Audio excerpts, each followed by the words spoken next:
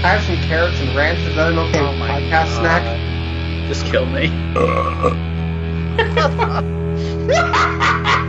It's gonna be a nice, hearty podcast for you. I had tacos, so Oh. I'm a little gassy. Fuck yeah, tacos. Okay, let's see here. Hey, should we start a podcast? Probably. Yeah. At some point. We should probably start. That'd be a good idea. I hear it's a good idea to do those things. And with that, everybody, welcome to the Soxcast, episode 70, still the only podcast dedicated to bi-weekly takes on Big Bad Beetleborgs. I still don't know what y'all's problem is. I still think, like, episode 10 is, like, the emotional high of that series. Like, there's no episode that really gets better than that. The Is that the purple one one is where- my favorite. Is that the one where Jay Leno died and turned into a ghost? Yes! Yeah, I was very sad when Yeah, like, God. that's... he got impaled on one of the Beetleborgs and was like, oh shit, that shouldn't have happened. Oh, damn. Just like when I stole that comedy show from that other better comedian. Beetleborgs was the best because it was the two coolest things in the world mixed together: Power Rangers and bugs. I don't actually know jack shit about Beetleborgs. Yeah, see, we're just joking. I know, like, one thing that the ghost looked like Jay Leno or whatever, and John is like, oh yes, this is my childhood right here. Yeah. Oh, I called Vile the purple Beetleborg whenever I was playing Oh my Mega Man X1. God. Wow. He's fucking Boba Fett, you uncultured Yeah. little kid. What's that? Good lord. Fucking shit. What kind of people do I host a podcast with? He's a little baby. Just looking at Beetleborgs pictures and feeling good. So I'm Media Virtual Right. He's Reba McEntire's biggest fan. It's Rhett. There's something I can't talk about. How's it going? Hi. How's it going, Rhett? Good. You were singing all them songs before we started. Don't break my heart. My achy breaky heart. Is that her? Nailed it. That's literally the one country song I know. Nailed it. That's literally every country song, and, Yeah. and Reba McEntire is the only person that sings it. Sounds right to me. She has red hair. I know. Okay, I did know that too. Yeah, boom. There you go. And, like, I think, like, her entire backing band died in a plane crash in the 1970s. Wait. No. You almost had me there until you said Wait, what? 70s. No, that's, like, an actual thing that happened. To her? Yeah. Like, her entire Really? backing band died in a plane Oh crash. my God. Why to Jeepers. bring the podcast down, Paulie? Dude, you're the biggest fan here, not me. I was just feeding your mind. I didn't know the tragic backstory. Yeah, I think it's something like that. I'm not going to bother looking it up, but I remember hearing something about it. I had the Mikuru Beam song stuck in my head. If we were talking about songs stuck in the head. But yeah. Anna's watching Haruhi. It's a pretty big blast from the past there. That dumb old high cartoon. Did you Or high finally get cartoon. past Endless 8? I think she slept through all of it. Oh, yeah, good idea. I watched every episode week to week. Oh, you I poor wanted soul. to die. Because I just went in spoiler free every week being like, 6 is enough, right? 6, it'll be 6. It's like we've already gone. Has it 8 in the title? I know, but I'm like, well, they gotta throw a curveball. Maybe it'll only be 7. And then on the 8th one, it's like, it fucking has to be. But then I'm afraid, like, maybe they're really gonna fuck with people and do 9. Man, Maybe it's just all 15 episodes of the season are gonna be. that's like literally like an anime studio and the holder of the license fucking with an entire fan base because they know they can. It bums me out because, like, it's the reason I don't think that ever actually came out on DVD here. Like, Endless 8? Yeah. Yeah, did I think it did. Man, because, like, I was always like, imagine going into Best Buy and being like, oh, Haruhi Season 2, and then buying it and it's the fucking same episode 8 Yeah, times. it's a real bummer, isn't it? Well, at least we got Disappearance to make up for it. Yeah. And Just- then Yeah. nothing. I'm excited she'll be able to watch that with context because I did not. I watched it and I was like, oh, this is fine. Okay, yeah, okay, that's weird. To actually watch that without any kind of context. To my immediate virtual left, the kid gloves are off! It's John Thayer. Hi. Hi. What's up? I'm, Hey, Rhett. what's a quick thing you wanted to quickly mention? Are we just go? Yeah, let's just go into it. Yeah. Phantasy Star Online 2, Episode 5 is the thing. Why is coming next month? Why? Because it's a very popular game that makes them lots of money. Can it get dumber than Episode 4 was? Because, man, Episode 4... If you go back and listen to some of those older episodes in the archive... I was not a fan of Episode 4. Holy crap, Episode 4 was real dumb. So Episode 3 was Space Japan, and I'm like, boy, what's the worst thing they could do after this? Go to actual Japan, and then Episode 4 was actual Earth. Yeah. And then you fight a boss on the moon, and then the next boss blows up the moon and hurls it at you. So Episode 4 was real bad. So Episode 5 seems to, story-wise, be kind of getting back to the older stuff. Unstupid. But the setting is still super stupid. Oh, no. It appears that to take place inside of profound darkness, like there's this black hole that they're investigating, and they go in there, and it's basically Cyber Dimension Neptune inside. Fantastic. Where it's like characters from the past dressed up in like medieval garb, and then like all the enemies are like ogres and skeletons and imps and stuff. This sounds real stupid. It sounds real stupid. Yeah. Like, you had me at, Cyber Dimension Neptune, and then it was like... Well, that's what it kind of reminds me of, because it's like them just playing... Yeah, just play pretend. it. Yeah. Like, one of the villains they showed, who, like, kind of died, is back, and he's, like, a king now. Oh, so it's all... God. It seems pretty goofy, but it's also more connected, because Episode 4, story-wise, had nothing to do with the previous 3 episodes. Yeah. So this seems to be trying to tie it a bit together, but also still very dumb. But still not as dumb as actually going to Earth. And, like, the whole story in Episode 4 was, like, literally a girl on Earth is playing PSO, and then she trades place with her PSO character, or, like, the PSO character comes to Earth. Mm-hmm. It's, like, the MMO is a real thing. They're trying to be It's so fucking stupid. They're trying to do the meta thing without actually having any kind of brains about it. Yeah. And then there was that anime that was also terrible. That anime, also, yeah. And that's the most cliche thing in the universe at this point, because like it's everything kind of it's sort following the Sword Online thing. Yeah. I mean, PSO for a while has been like, let's chase the trends. Where like Episode 3 really kind of leaned into a thing that looked like Attack on Titan, and then Episode 4 had like let's dress up as like boats and stuff and fight military gear, and then Can Call A is a thing. Yeah. So. Like that series hasn't really had its own identity since Episode 2. That's like at least they're getting back to that classic Phantasy Star 3 setting. Yeah, that good old classic Phantasy Star 3 setting. I mean, at least this one is more RPG inspired for sure. Yeah, than fucking you fought T-Rexes and tanks in Episode 4. It was so dumb. It was, and then they announced a new class that's just called Hero. It's basically like the end game, can do everything. It looks really fucking strong. So, knowing Sega, it might just end up being incredibly weak. Yeah, or it'll roll out really strong, and a week later it'll get nerfed to being just complete garbage. Yeah, that's probably more likely. Wasn't Braver like that when it first came out and Phantasy Star Braver's Universe? Still pretty good, but yeah, they've had nerfs over the years. Like Braver, I know was top tier.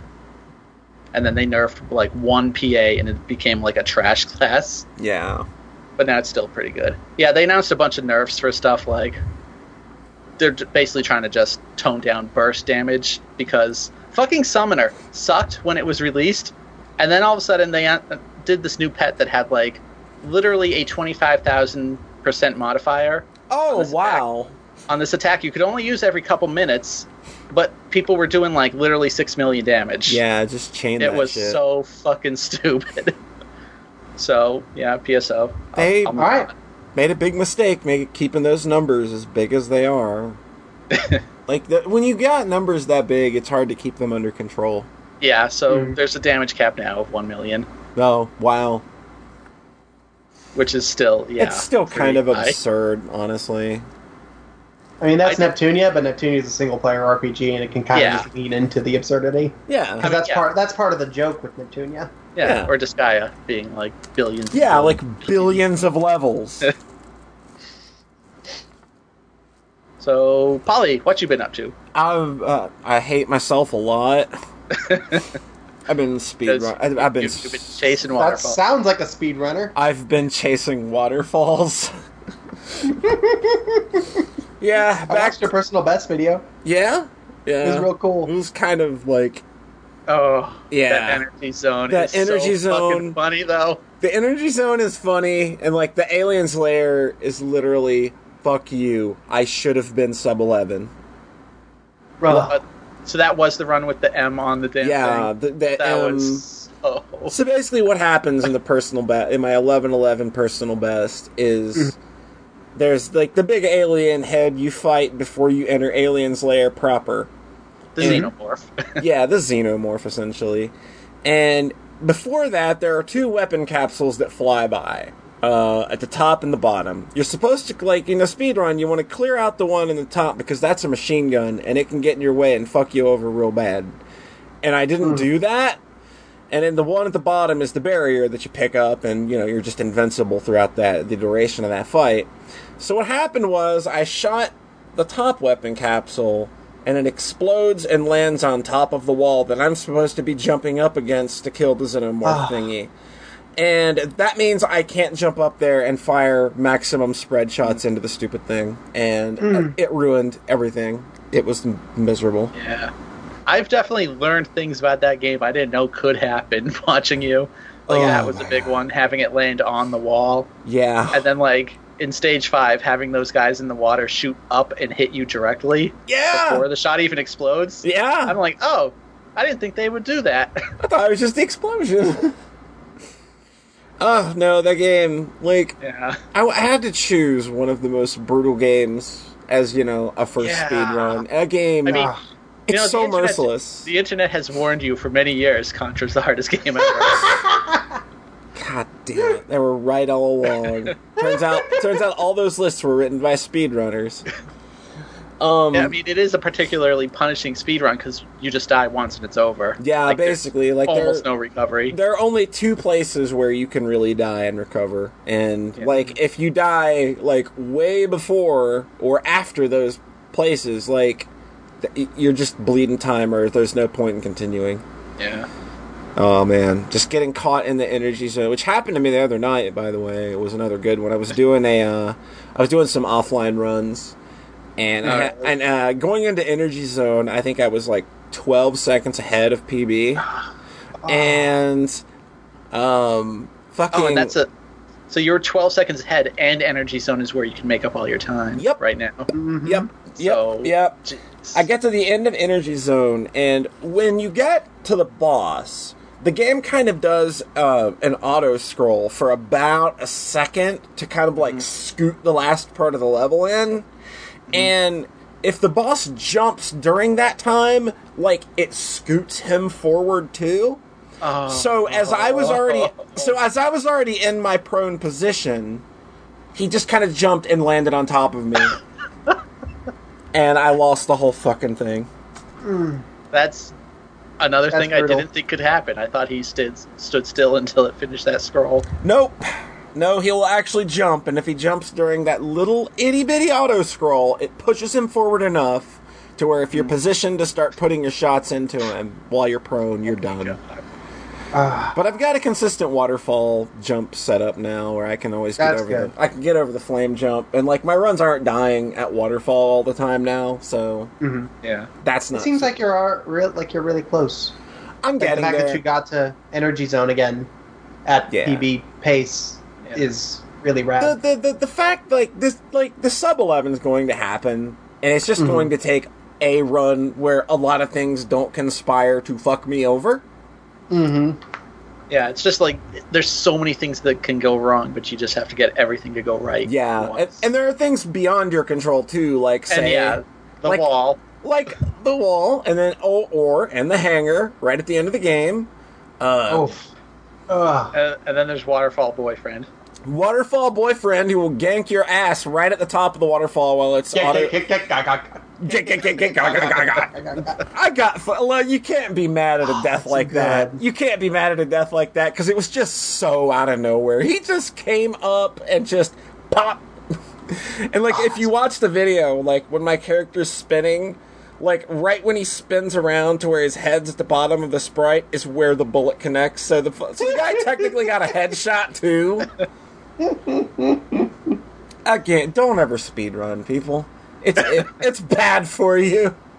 I think the thing with speedrunning is that it's pretty much always going to be kind of like repetitious. Oh and yeah. have things that are outside of your control, and you're just kind of banging your head against this wall.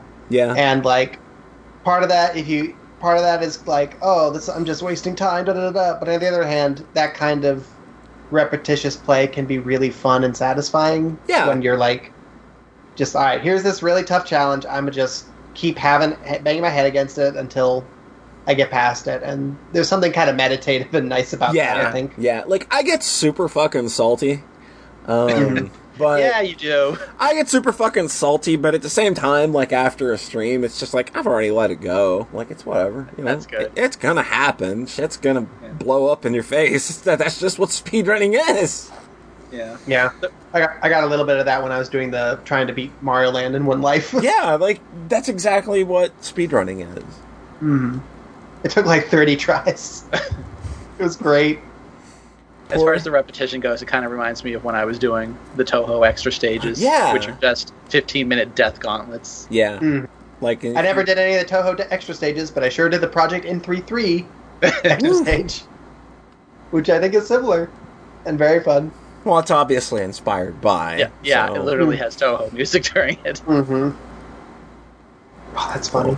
But yeah, speedrunning's still happening. I'm still doing that. We're going to get sub 11 at some point, I'm sure.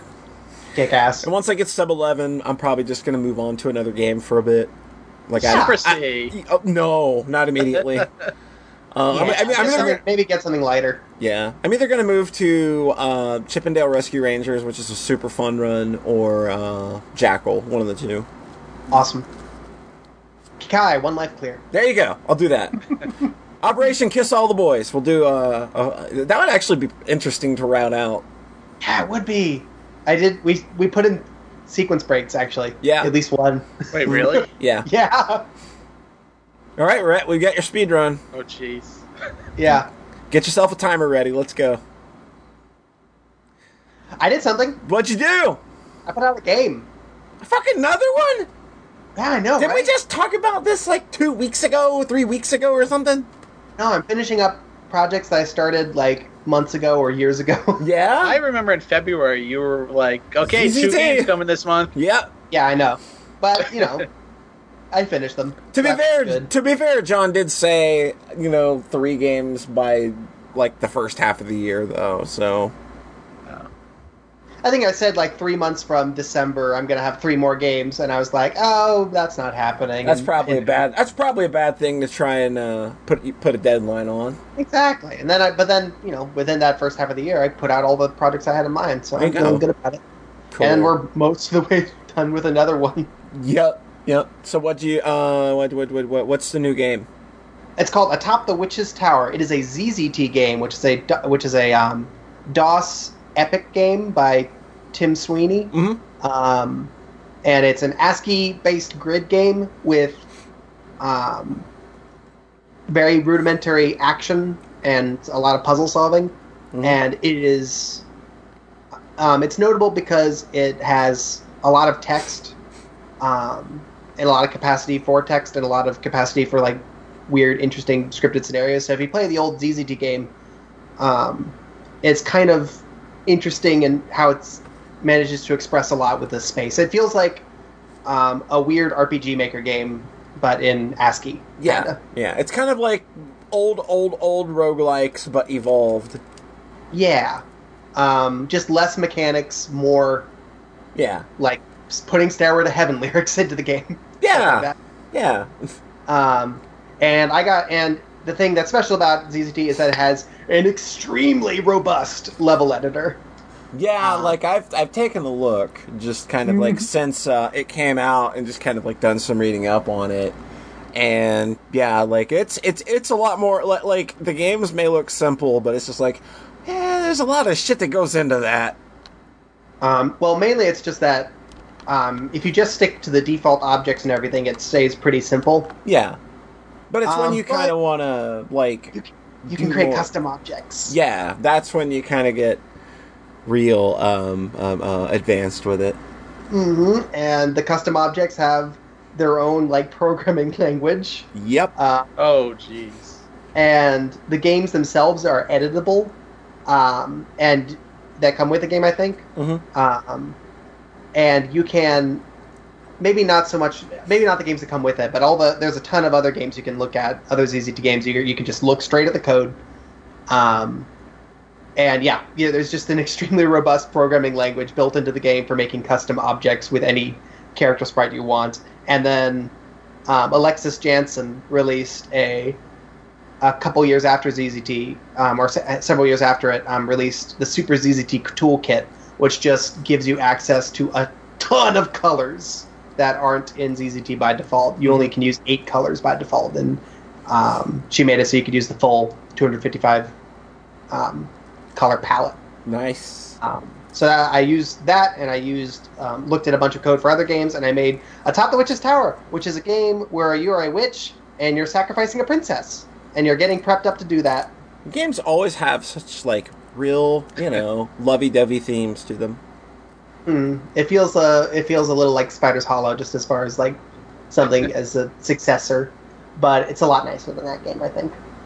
Yeah, just a bit. Puzzles. There's a block pushing puzzle. Fuck block pushing puzzle. Like I'm never playing another video game with block pushing puzzles. If a game has a block pushing puzzle in it from now on, I'm just like, that's it. We're done. Well, you should like some more games from me.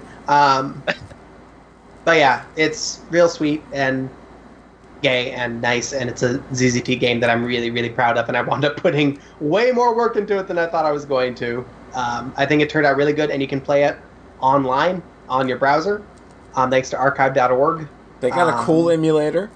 Yes, they do. So go to farawaytimes.com, and you can play my really neat little ZZT game. It's pretty good. It's pretty good, except the block pushing puzzle part. No, that part's really good. No, that part's. I told DM John saying I just said "God damn it" out loud, really loud during that part. Was it God damn it? Was it God damn it because you saw it was a block pushing puzzle, or when you solved it? It was God damn it when I pushed it the wrong way for like the 7th time in a row. Oh yeah, see that was me. Like I sent him a DM probably around the same times. Like I fucking hate block pushing puzzles. and then 3 hours later, like I get a message. So did you finish it? No, I hate block pushing puzzles. I'll finish it tomorrow. And it took a few minutes on that. But yeah, I had a good time making that game, and I think it turned out really good. Yeah, it's definitely good. I made it because I read Anna Anthony's ZZT book through a couple times, and it was pretty inspiring, and it got me interested in playing a bunch of other cool ZZT games like Kudzu and Star Wench and a handful of other ones. I think I mentioned them in the review. Yeah. So yeah, Atop the Witch's Tower. Go play it on my website. Go play it. It's pretty good. Faraway Times. Farawaytimes.com. Rat! Hi. What have you been up to lately? I watched some anime, which is a cartoon from Japan. You did what? I think you watched some anime that I want to watch. I watched Attack on Titan Season 2. Uh-oh, I'm completely going to be out of the loop here. Well, I wasn't going to really talk specifics, because, this finished, right? Literally just finished airing, yesterday. Mm-hmm. Yeah, I remember, I was watching an anime with some people last night, and they were about ready to jump right into this episode, and I was, the latest episode, I was like, guys, no, wait, let me get out of here. I need to watch the first season first. It is on my list of things to do. Man, so I just looked it up. The first season was 2013. Yep. It's actually longer ago than I thought. So it's been a while. I guess when I watched it last year. It was in 2013. Oh. Yeah. I watched season 1 when it aired. And, I thought it was maybe a little overrated. It's the show is just kind of pulpy trash, maybe, but it's also a very easy, fun watch. Well, it's kind of like the same way that I kind of look at Code Geass is it's pulpy, dumb trash, but it's trash that you kind of feel okay about. The first half of season 1 of Code Geass had such potential. Amazing. Yeah, and then it became fucking garbage trash. And then you watch R2 just to see. Oh, yeah. You only watch to see how stupid it gets and how that's just bad a train falling off a bridge at that point. Yeah, it has long overshot the tracks. Yeah, it's way off the rails. But King Rocket. Just got to keep watching. So, Attack on Titan Season 1 aired in 2013, and is like, they maybe got caught a bit flat-footed by the success because they had to wait, 4 years to do another season. Because I just guess at that point they just didn't have the material, More than, yeah. in manga. But I looked, and Season 2 goes all the way up to Chapter 50 of the manga, and they're up to Chapter, 94 now, so... Oh, jeez. And then, there's, more, huh? There's way more. This is going to be going for a bit. Oh, so, right after Season 2, they announced Season 3, and I think it's going to be another 25 episodes, so that might put them pretty close to where the manga is right now. But yeah, that's good. How does it compare? How does it compare with Season 1? It's weird to... compare them because season 2 is only 12 episodes. True. And it starts literally minutes, seconds after season 1 ends. I've never seen a show just pick right the fuck up. Yeah, it literally just says episode 26. It doesn't even do season 2 episode 1. It's just nope, this is chapter 26 now. It's continuing on immediately, and then the whole season takes place over a day and a half or something. It just goes. Dang. I mean, that's sort of Attack on Titan's jam, is that they will take these, single conflicts that take place over, a day, and then they'll just stretch on for, 8 episodes or something. Yeah. So I can't imagine watching the show week to week, because it's just, in every individual episode, it feels like nothing happens. But then when you kind of look at the whole season as a whole, you go, oh, that was a pretty good arc, but, man... The pacing in the show is kind of wacky. Yeah, it takes its time, definitely. Yeah. But it's weird, though. It takes its time, but it's never boring. It's always, edge of your seat, oh, God, gotta see what happens next. And then, this show, I swear to God, though, Season 2, it, will do anything to end every episode on a cliffhanger. Oh. And this is the one thing that kind of drove me nuts, is because... it'll end an episode on a cliffhanger, and then the next episode will start and then go, by the way, 12 hours earlier with a different group of characters, and it's no, you fuckers! And then by the very end of the episode, it gets back to the cliffhanger, and you're it's just infuriating at times. And then the season itself kind of ends on a tease. Yeah, but on the bigger, on the bigger, the bigger picture, shows that work like that are actually pretty good because of that tension that they create. I mean, I remember fucking the last episode of Death Note. Waiting for that to happen was kind of it was murder. Yeah, murder. So this show, it's only tense because it's engrossing. Otherwise, you don't care. Yeah, basically, it's an easy watch. So I started watching it 2 days before the finale aired, and I was like, I probably won't be caught up by the time the finale airs. And then 24 hours later, I'm caught up, and I have 2 episodes left. You binge watched the whole thing in a day. Yeah, I really did. But then I literally had to wait a day for the last episode. Oh, poor you. I know. Poor baby. I'm glad you got through it okay. Oh my God, the last 2 episodes, though, were just it builds to this ridiculous climax. I'm hearing lots of good things. People are saying the kind of things I like to hear about kind of things being real big and real stupid, maybe. There's a scene in the last episode where a character has a revelation, and then a Japanese song starts playing. It's super anime, and you're just fist pumping, fuck yeah. And it takes itself so seriously. Oh, God, so yeah. earnest. It's completely sincere. Yeah, it definitely is. Yeah, I like that. It's really owning what it is. And the main 3 characters who don't get as much focus on in the season, Eren and Mikasa are just such simple characters. It's Eren is just 100% driven by hate. Like, he is like Goku, like, you know, Goku goes Super Saiyan originally because he's super pissed off. Like, Eren is that, like, times a million. That's all he cares about is killing the Titans. And then Mikasa is just 100% driven by love for Eren. Oh my god. So she just goes fucking yandere as soon as he's remotely in danger. Yandere! Let's go Yandere! Oh, gee. I'm gonna go Yandere. Rina Rugu is my favorite Yandere. But And they then definitely, there's a third kid, right? and he, like, barely is in season Gotcha. 2. He's the smart one, but there's a lot of fighting, so he doesn't have to be smart this time. Gotcha. Well, That's good. well, usually he's like kind of thinking up the plans of what to do, and they don't really have time for plans this time because it's just they're flying by the seat of their pants, basically. Mm-hmm. So, but season 2 really starts to develop those side characters from season 1, and like it all pays off in really, really good ways. Cool. Yeah, I'm quite excited for season 3 next year. Next Yeah, year. at least we won't have to wait 4 freaking years this time. Yeah, I was wondering about that because it's like if they've already done, you know, like if it took them 4 years to get to season 2, Yeah. I think they wanted to have enough material and maybe to be able to pop off 2 seasons in a row. and maybe by the time season 3 is done, the manga will be finished and they can wrap it up. Cool. Because I've heard the manga is like maybe starting to really get somewhere.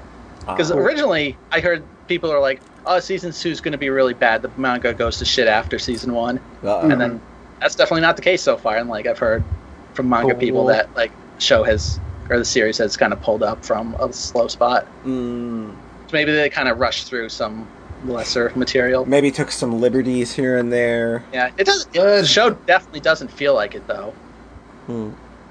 So yeah, that show's good trash.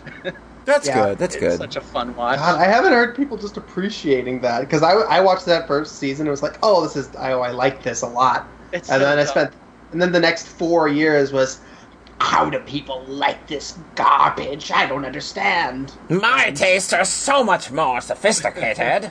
Rah! So, thank you. Yeah, it's nice to hear. I mean, it's kind of gore porny. It's parts where it's just like people get murdered in fucking horrible, vicious That's ways. true. Yeah, I It's- know the show kind of indulges in that. Yeah. This is the show where people are constantly being eaten by giant humans. Yeah. So Yeah, that's a thing. yeah. They just fucking pop them in head Violently. first. Pop. Yeah, It's like this arms is literal, being torn literal. This is literal porn for John. What? What? What? No. What? What? I didn't say Okay. nothing. I didn't say nothing. I didn't say anything. So, What? Polly, Yo, you been watching any of that Japanese cartoons? I actually did. I watched a Oh my God, I what? watched a Japanese cartoon last night. Actually, just like right in time to have something to actually talk about this episode. Has anybody heard of Koe no Katache or The Shape of the Voice? I read the comic version like 5 years ago or whenever. it Oh came out. wow, yeah. So they did a movie adaptation of the manga. Kind of, from my understanding, they kind of Yeah. condense some things, kind of take out, kind of make some of the more of the side characters a little less relevant over the. You know, it's a movie that's a little over 2 hours of runtime, and it's still packed full of a lot of stuff, so to speak. But it's a movie about oh man, it's got a rough start. It's about a deaf girl who gets bullied.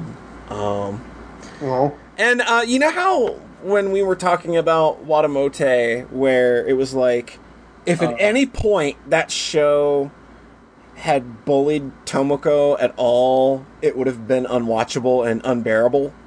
The first 20 or so minutes of this movie are just like, oh my god, I want everybody in this movie to fucking die.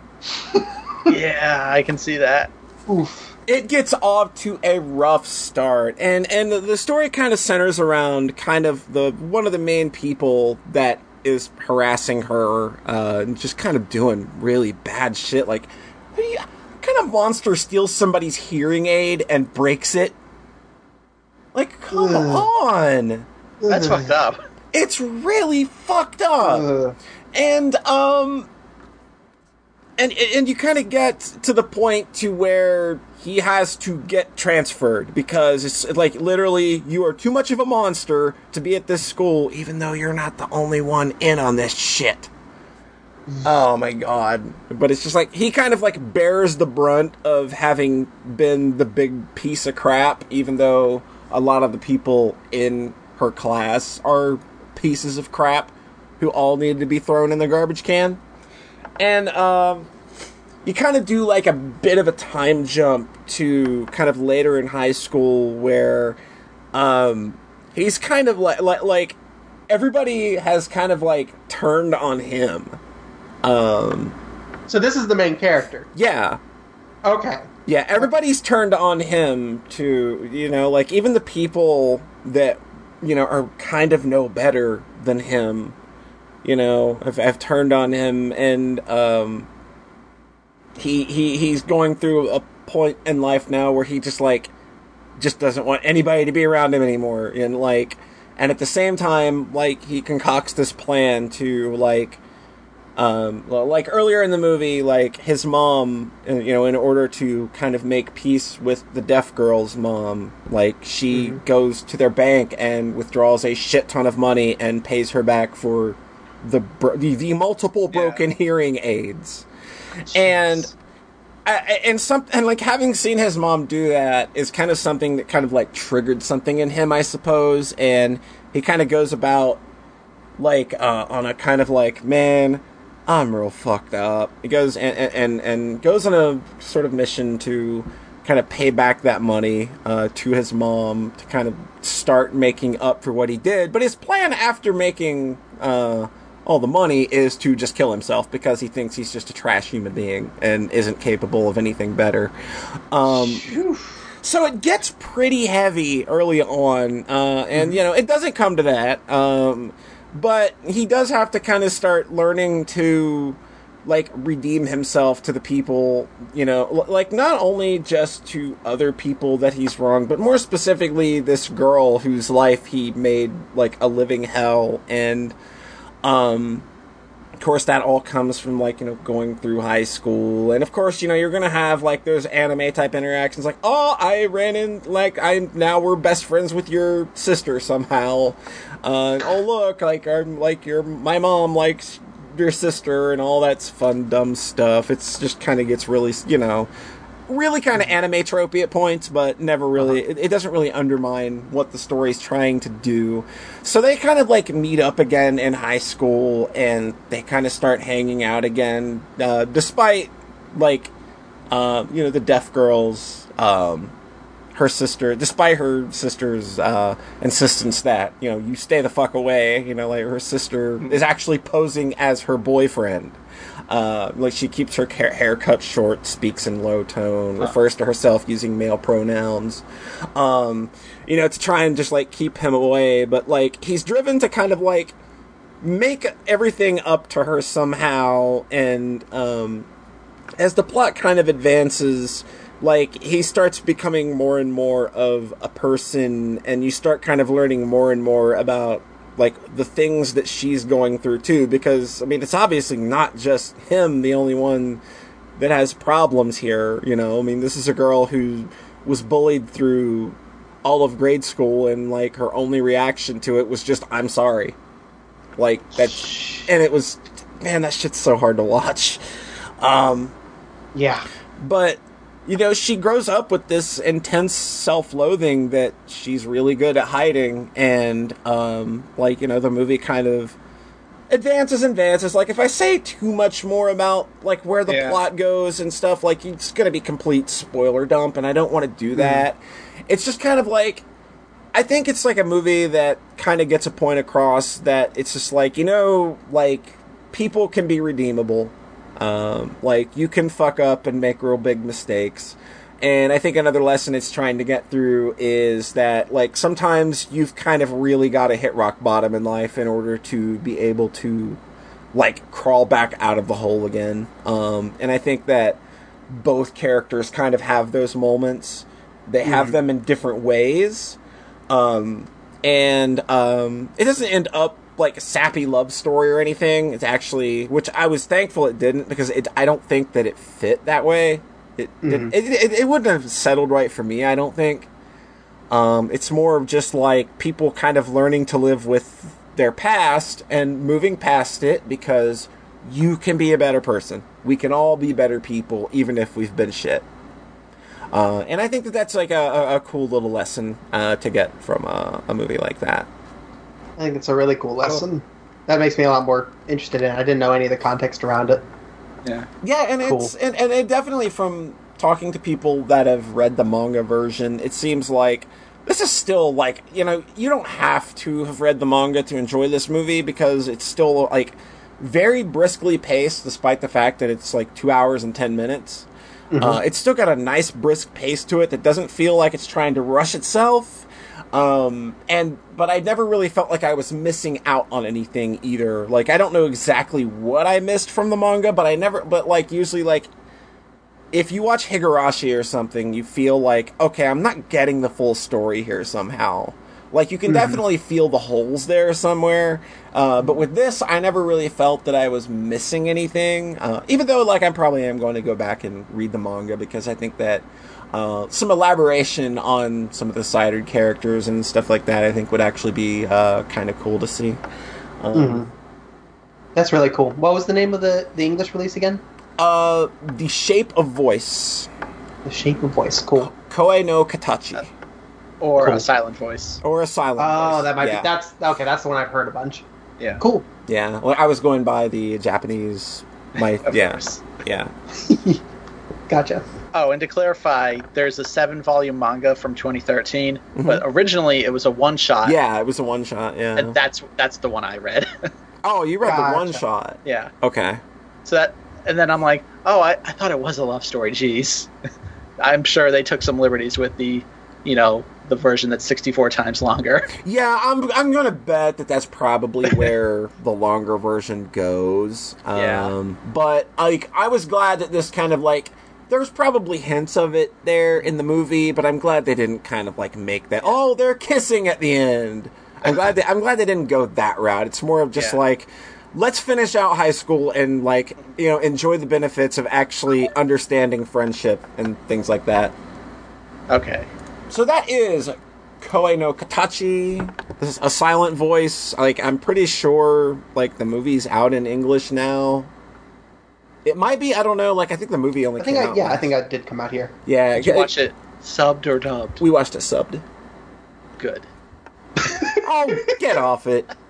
Weeby Weeberson. The thing for, that one, Shinkai movie that we really liked, the theater thing said dubbed, and we went there and it was subbed, and we were like, wow, dang it, God. That was you know why I didn't see that movie in theaters? Why didn't you see it? Because it said dubbed? Because my dad would want to see it dubbed, and I want to see it subbed. Oh my God. Irreconcilable. Dubs are good. They've been so many good dubs lately. Yeah, like, dubs have come a very, very long way. Yeah. Now, we should talk about that at length for the next 20 minutes, right? Exactly, but... no. Okay. Hey, how about instead I talk about 2 video games I played? Okay, well, let's talk about some video games you played. These are both... So I'm talking about 2 video games. I want to talk about Magic Wand by the Catamites and B-Swing by Jack King Spooner. Because they're extremely similar and both just a couple hours long. And about $5 online. So, if you Google Magic Wand, you can kind of see the aesthetic. It's styled. If you played the Catamites games, they made Space Funeral, which is a game I like, Murder Dog 4, a bunch of cool tiny games. And ones that I've kind of struggled to connect with emotionally. I haven't really latched on to any Catamites games, is sort of my thing. And this is one that I've been eyeballing for a long time because it's Magic Wand. It's styled after old JRPGs, but instead of being on a 2D world, it is a 3D, basically the maps are 3D dioramas made of blocks and little dopey sprites, and you spin the camera around with the mouse and move around. I like it when dopey is used as a positive. Yeah, I like that. I like that word being used in a positive light. Mm-hmm. Because I think it is positive. And this game is so. This is a game where the combat system is super basic, and you're basically just exploring these little diorama worlds. And I fucking hated this game. Oh, whoa! Wait a minute, what? Oh no! Wait a minute. This is. You are John Thayer, right? Yeah. I closed when I hit the credits, I closed the thing and stormed out of the room, going, "What a fucking waste of time." I Wait was a minute. so mad. I'm so confused. So this game had. I think there is no plot to the game. Like that's okay, right? Wait. So would you say this is a B swing and a miss? No, B swing's good. I'm talking about Magic Wand. Oh man, that's what spell fizzled. Yeah. I tried. So I try to save this podcast sometimes, but so no plot. Mm-hmm. There are no characters really. The dialogue is all deliberately nonsensical. Oh. There's a lot of fun. There's some cute jokes, basically. Yeah. Like the first dungeon is a whole world where everyone is being paid in pots, and you run through smashing all the pots, like in Zelda. You're smashing capitalism. No, you're not. No. Giving it too much credit. Oh yeah. But it's also not. So there's no plot or structure or anything like that, or characters. Mm-hmm. So this is a game where you explore, right? Constantly in this game, you run into one-way doors that take you from one area and spit you out in the next area, and there's no way back. There's a big world map you get spat out in near the very beginning of the game, and I explored it for about 10 minutes, and then left, and then couldn't go back. Oh. And then I got spat out in another world map.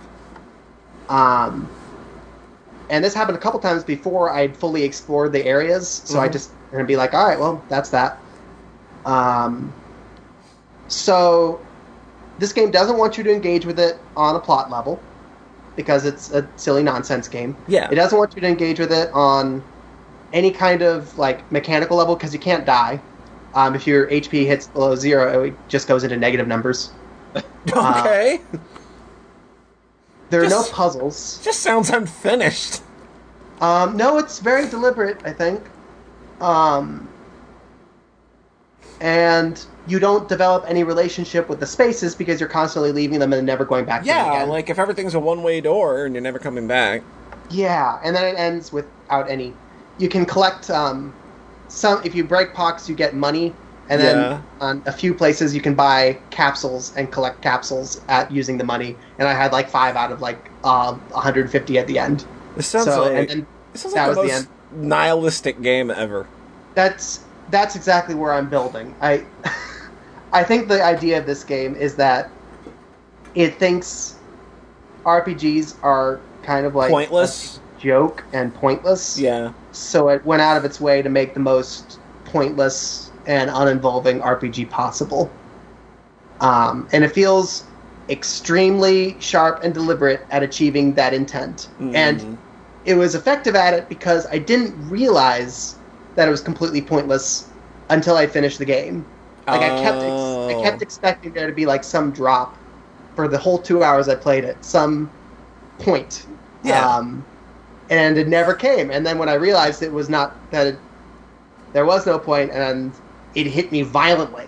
And I think that is what the game was trying to do. So the game was kind of a big middle finger to me, and I'm going to give a big middle finger to the game, and I hate it. There you go. So, why does this not work, but something like Yume Nikki does? Because I think Yume Nikki has... Because, in Yume Nikki, you do develop a relationship with the space. Yeah, you do go... It's all connected, you're right. There are one-way doors, but, like, you can wake up at any time and then go back. Like, you're making sense of this space, and also the space is extremely thematically loaded, I think. Yeah. It's very enjoyable as abstract art. I never really sensed I never had any emotional connection with really any of Magic Wand Spaces. There's one spot where you crack open a crystal ball and then wake up in kind of like a nightmare type area, and it was suddenly like jarring, like, oh, this is the point, right? But then I walked around for a little bit and then got spat out in a new area, and then I just continued on. There was a train thing that was kind of pretty. And eventually you find the magic wand out of nowhere at the end, and then the game ends. Yeah, this is really just commentary on RPGs being shit. Yeah, and then I talked about this with some game dev friends, and then I was like, oh yeah, this person loves RPGs because they think they're total nonsense, and linked some essays to that effect, and I was like, oh, okay. Cool. I still hate it. So yeah, and I feel really bad because I like Space Funeral, and the Catamites has said some nice things about some of my games in the past, so I don't want to. So I feel like a bit of a poop head, but gonna be sending this portion of the podcast right to them right afterward. No! And they might be like, exactly as intended. More than likely, I think that's kind of what the reaction would be. I loaded up the YouTube trailer for this game, and there's a comment that I love. It says, "This game looks remarkably like it wants to kill itself." Because this game certainly has an interesting look to it. I love the look. They never do anything interesting with it. Yeah, like it's every screen looks like the one that you see in the trailer. The train's cool, but there's never like a point where you have to like where navigating it is challenging. Right. So do you not even talk to NPCs or anything? Cause no, you talk to NPCs, but all their lines are deliberately disengaging. Yeah, because the trailer is just them walking from one side of an area to the other, and then I guess that is the game. Like, there's nothing to engage with, it seems like. I took a bunch of screenshots of lines I thought were cute. Most of them were like a person says, "Hey, can you go take this thing to this other person for me?" And then your person says, "I don't have any pockets, sorry." Okay. And another one where a person says, "I finally come from 100. I've been chasing you for all this time, and now I'm going to kill you. Can't this wait?" So like it brings up these RPG tropes just to dismiss them, which feeds into sort of the nihilistic narrative of it. Where like, haha, it's all for nothing. Let's just press space to win. Press space to win. There you go. And it has the little arrows over all the points where you can exit the map, just like Final Fantasy VII when you press select. Mm-hmm. So that's you just move, you just explore everything, and then at some point I realized that I didn't have to explore because there's there was no point. Any point to it. So it was really depressing because I was just coming off of Yume Nikki, I was like, oh, I'd love more of that, but then it was like the opposite of Yume Nikki. Yeah. And then I booted up B-Swing by Jack King Spooner. If you look at this also has a quirky aesthetic where everything is like hand-drawn or models or play models or something. And it feels very nostalgic. In a way. And the character sprite changes depending on the different areas. So you have a bunch of different clashing aesthetics that wind up working really well together. Yeah. And I really, really like this game a lot. I thought it was very good. Because, for a number of reasons. Because I think the thing that would be the biggest obstacle to people enjoying it, just based on the thing, is that, based on my knowledge, like YouTube, for instance, is that the dialogue is very, not flowery, but like every person you talk to has like a big philosophical monologue they want to share. Oh boy. And I get why that is can be kind of offensive, but like so it's Nier Automata. Not quite.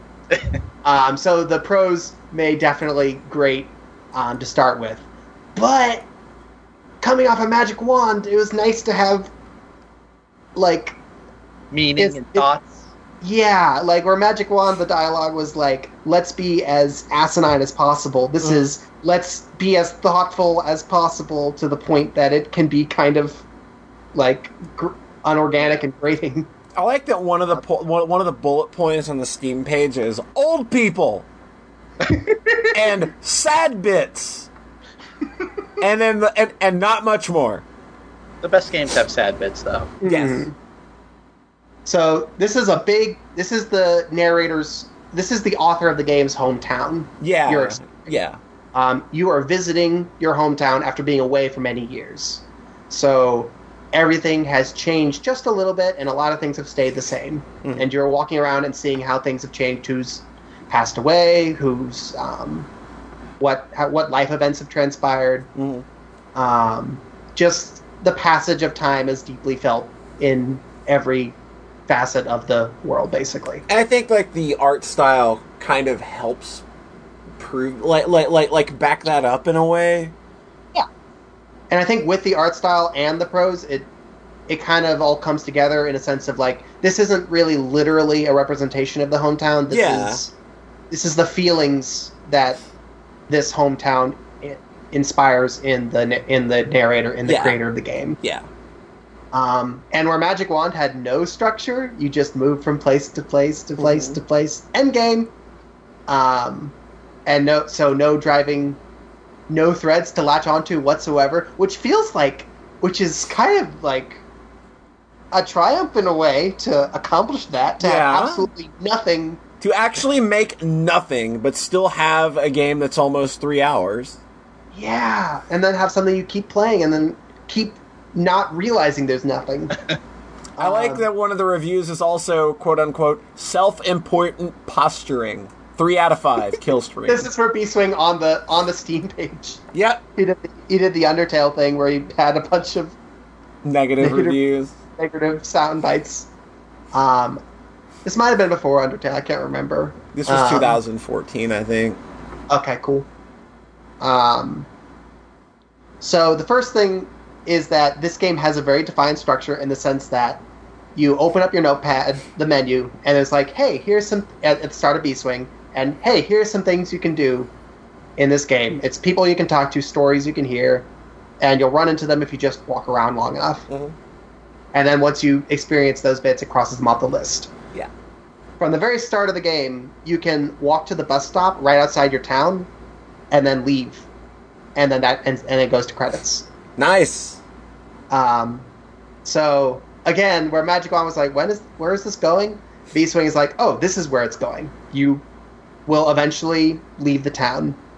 So suddenly it kind of like took the weight off me a bit, where it's just like, all right, I will explore this place for exactly as long as you need to. Yeah, like until you're satisfied and done. Mm-hmm. And you can check off all the things. A few of the things near the bottom of the list are kind of obtuse. Mm-hmm. But if you're having trouble with them, then you can just leave. And finish the game and feel satisfied.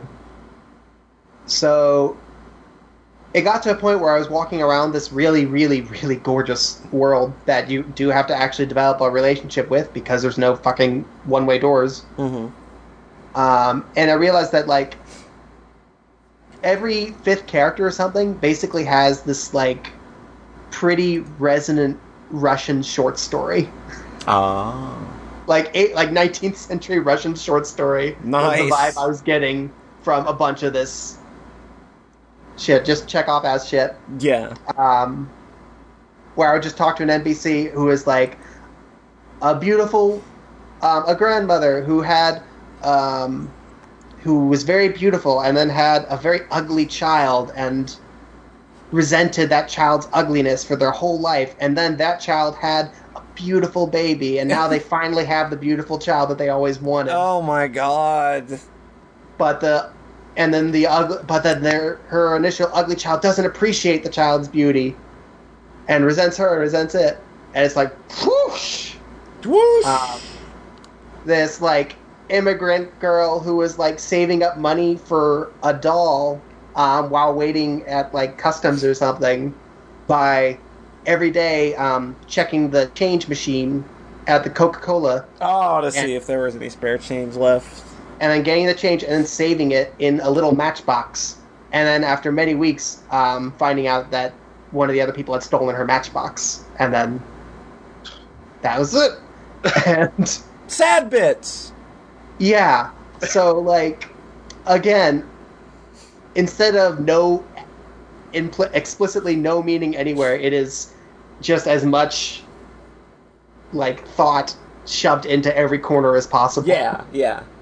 So I wound up exploring the world longer than I did Magic Wands. Just even though I could leave at any time, just because there was a lot to soak in.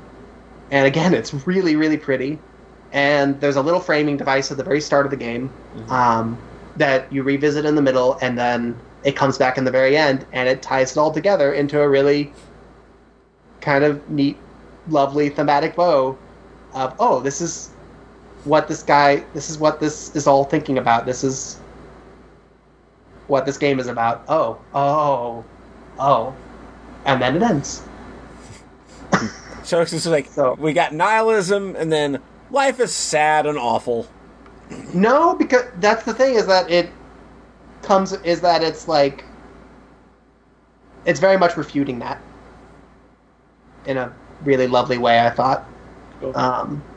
Yeah, I really loved Beeswing a lot. I think it's worth checking out. It's on Steam. And it's free in browser now.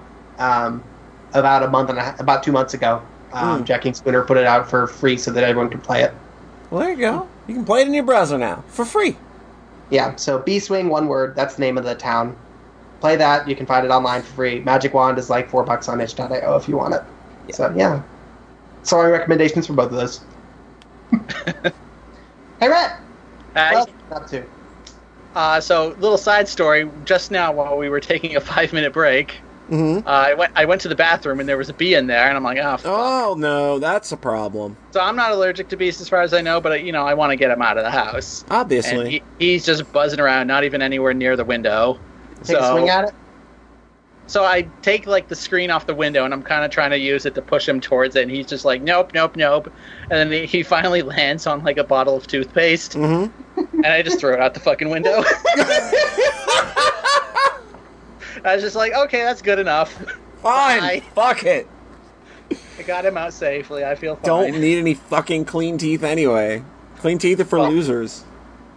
I'll get it later, and there's a couple in there. The thing's gonna have ants and shit all over it. You're not gonna want that toothpaste back. I wasn't gonna say this part because it makes the story less funny. It actually got caught on the metal bar of the window frame, so it didn't actually fall, and I saw the bee fly away. Oh, okay. See, you've ruined the joke. All right, we're gonna. Okay, but I pushed it with intent to get it all the way out of the window from the second floor. I am now the #1 criminal to comedy, so I will be firing myself from the podcast. I'm just gonna rewind my mental brains. I just imagine that Rhett threw toothpaste out the window, and then it hit a really shitty person on the head on the way down, and then the bee stuck. Yeah, that's a good idea. They're like, ah! Right after kicking a puppy or something. It on the way down. Remind me to beep that out later. You probably should. Yeah. So for a while, I've been kind of bouncing off a lot of games, and I kind of finished my list of games I really wanted to play. So I've been looking for something really long to sink my teeth into. And Saga 2. And try, and maybe kind of drag me away from PSO2 a bit. And a couple weeks ago, a game on Steam was on sale called Black Desert Online, I think. That was $6 on Steam, and it's an MMO with no subscription fee. And I'm like, I'll try it. And then I looked up reviews, and they were super polarizing. Oh, people saying it's grindy, and then the deal breaker for me is that the classes are divided by gender. Oh, fuck that. So it's males are the sorcerer, and then women are the mage class or something. So it's similar enough, but they do have differences. I'm just whatever. So anyways, I started playing the game that no one has ever actually finished, besides Xenoblade, which I am guilty of starting and never finishing. Yeah. I started playing Witcher 3 Wild Hunt. Oh, I've heard people say a few things about that game. That it's super long? Yeah. Because it's super long. That's what I've heard. This game is insanely big and long. And I'm like... Like your penis. Yeah. So, like, there's a tutorial area that you get through in about 3 or 4 hours. Uh-huh. And then you kind of see the world map, and it's like, okay, you've got 3 areas here. This one's recommended for level 5s. This one's recommended for level 10s. And this one's you can recommended just go into it whenever? for level 15s. Yeah, but you can go to anyone you want. Awesome. But, so I went to the level 5 area, even though I was only level 3 at the start, but, you know, I'd done the tutorial. There wasn't anything else for me to do. I was at about, like, 24 hours played by the time I finished through that area. Oh, wow. This game is fucking long. So apparently, and then by the end of that 24 hours, I was, like, level 12. Like, and since then, my levels to hours played ratio has actually gone down from a level every 2 hours. Yeah, like, this game is something that I heard people talking about when it was released. It was just like, you don't gain levels in this game, like, ever. I'm, like, level 16 or 17 now at, like, 45 hours played. Like, it's nuts. So, and apparently, like, you have those 3 areas, and you might be thinking the game's almost over at that point, and apparently, once you finish the 3rd one, it goes end of Act 1. Oh my god. So, yeah. This game is overwhelming in a way. That's it's fine. Really good. And it's like, it's the, hey, this is going to take like 200 hours if you actually want to do everything. And I got the Game of the Year edition with the DLC. And the second one is apparently like 30 hours by itself. Oh my god. Jeepers. So this is your, like, the rest of the year project. Practically. It definitely could be. And, like, God, I don't even know what to talk about or even where to start, but, like, everything in this game is really good except maybe the main combat.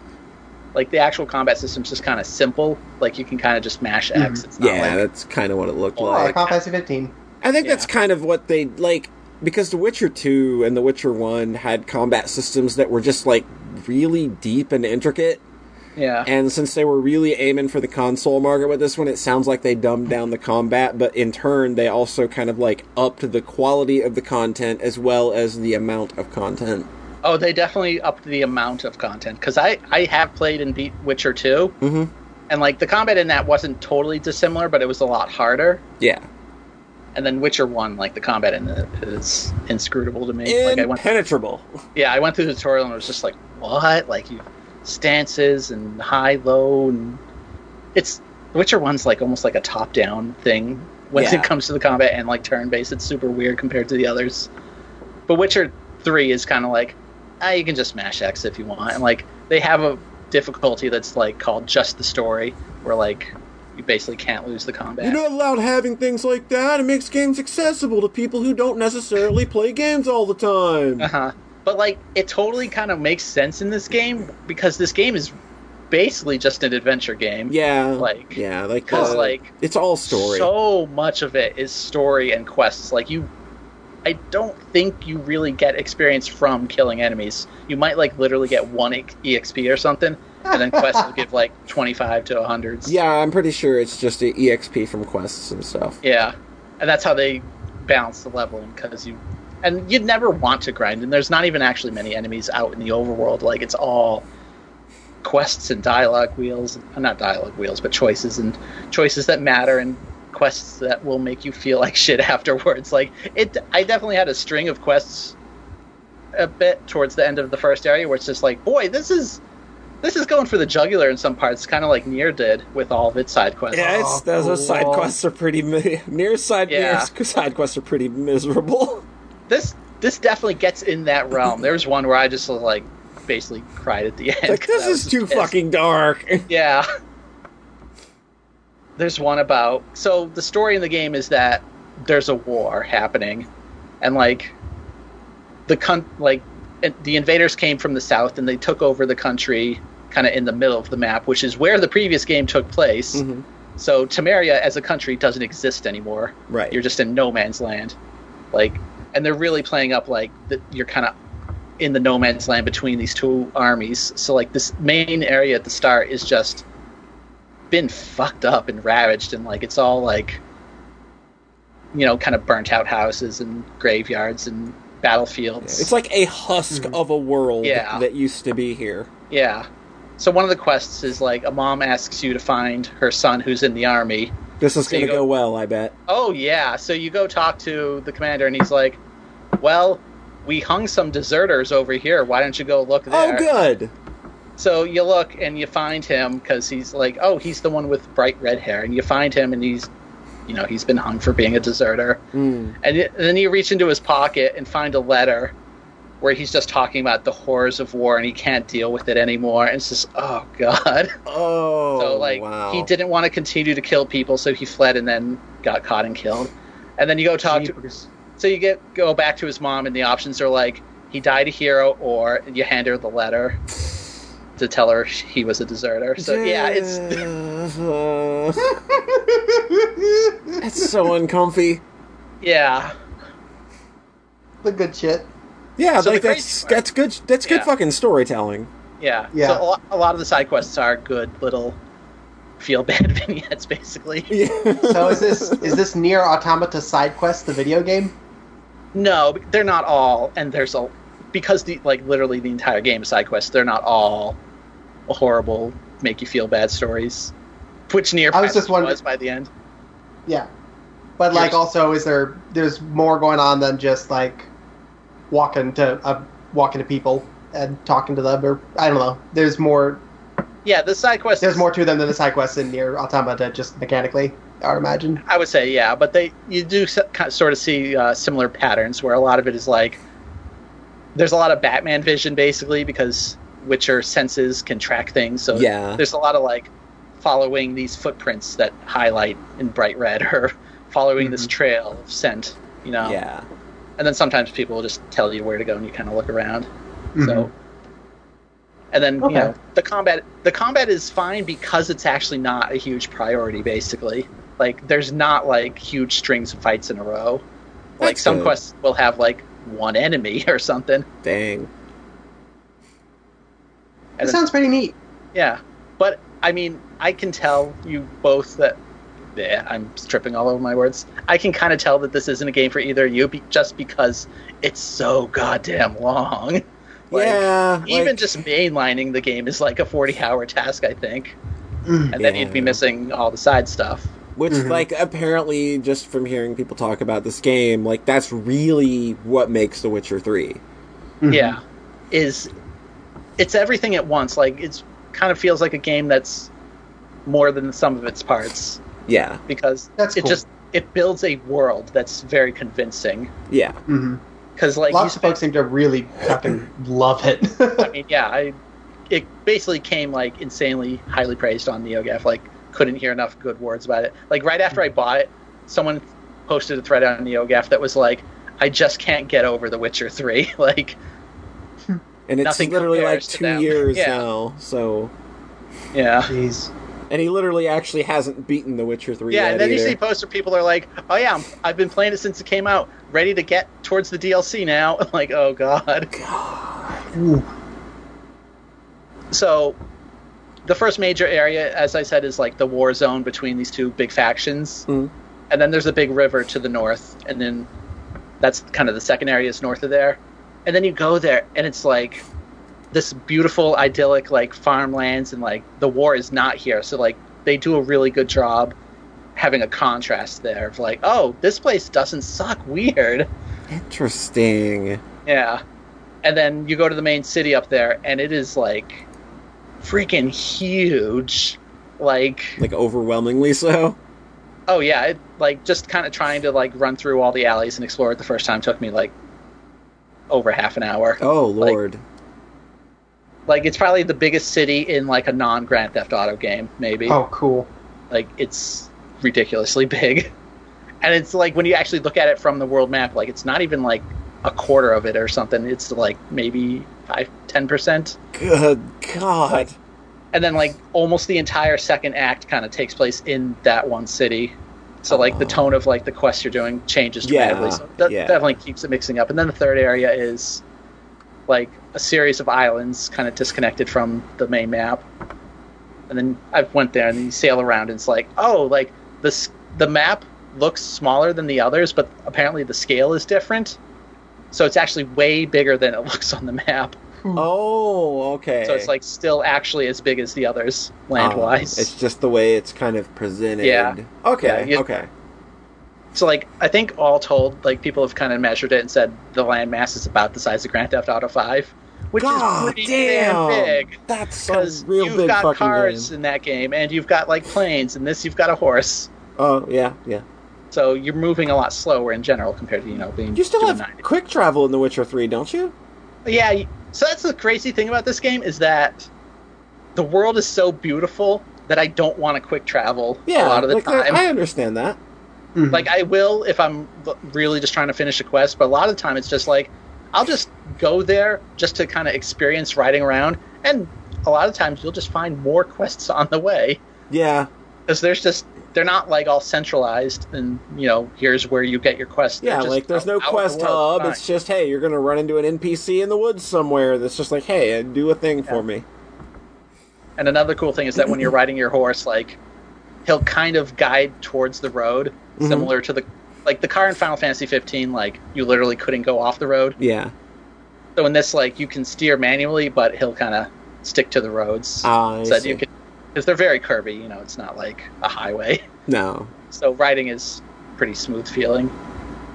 It sounds like it really has earned its place on my top 5 Western RPGs list. I saw you put that on there, and I'm like, I'm not going to disagree, but like, no one knows here that John hasn't actually played it, and he's still calling it. Yeah. Well, you made me kind of want to play it. It John sounds is like really cool. John is the biggest fucking poser. I spilled tea on I myself. mean, I have talking games about that. that I have games that I haven't played that I know I like Gravity Rush, so. Yeah. That's a good point. Yeah. And then Fallout New Vegas. For me. you played a little bit of that, I though. played a little bit of that, and I know I like it. You got shot. What I did was I equipped 2 meat cleavers as my Wade weapons, and then tried to get through everything, just cleaving everybody. That would be a fun way to do it. The melee in those games feels so Terrible. bad. Yeah. Oh yeah, but it was really funny. It was really good conceptually to be like, all right, this is who I am. I am the Cleaver Man, and I'm going to tear this place apart. I like Fallout New Vegas. Yeah. So when I played Ocarina of Time, I mentioned a couple times, like, I kind of wish I could just play a game that was like just the side quests in this, instead of all these dungeons. And then this one's like, hey, do you like those side quests? I mean, this is pretty much that, because like there's basically no dungeons really. Like, I found an area that seemed like it was going to be a dungeon, and then it was like 3 enemies and a quest. Nice. Gotcha.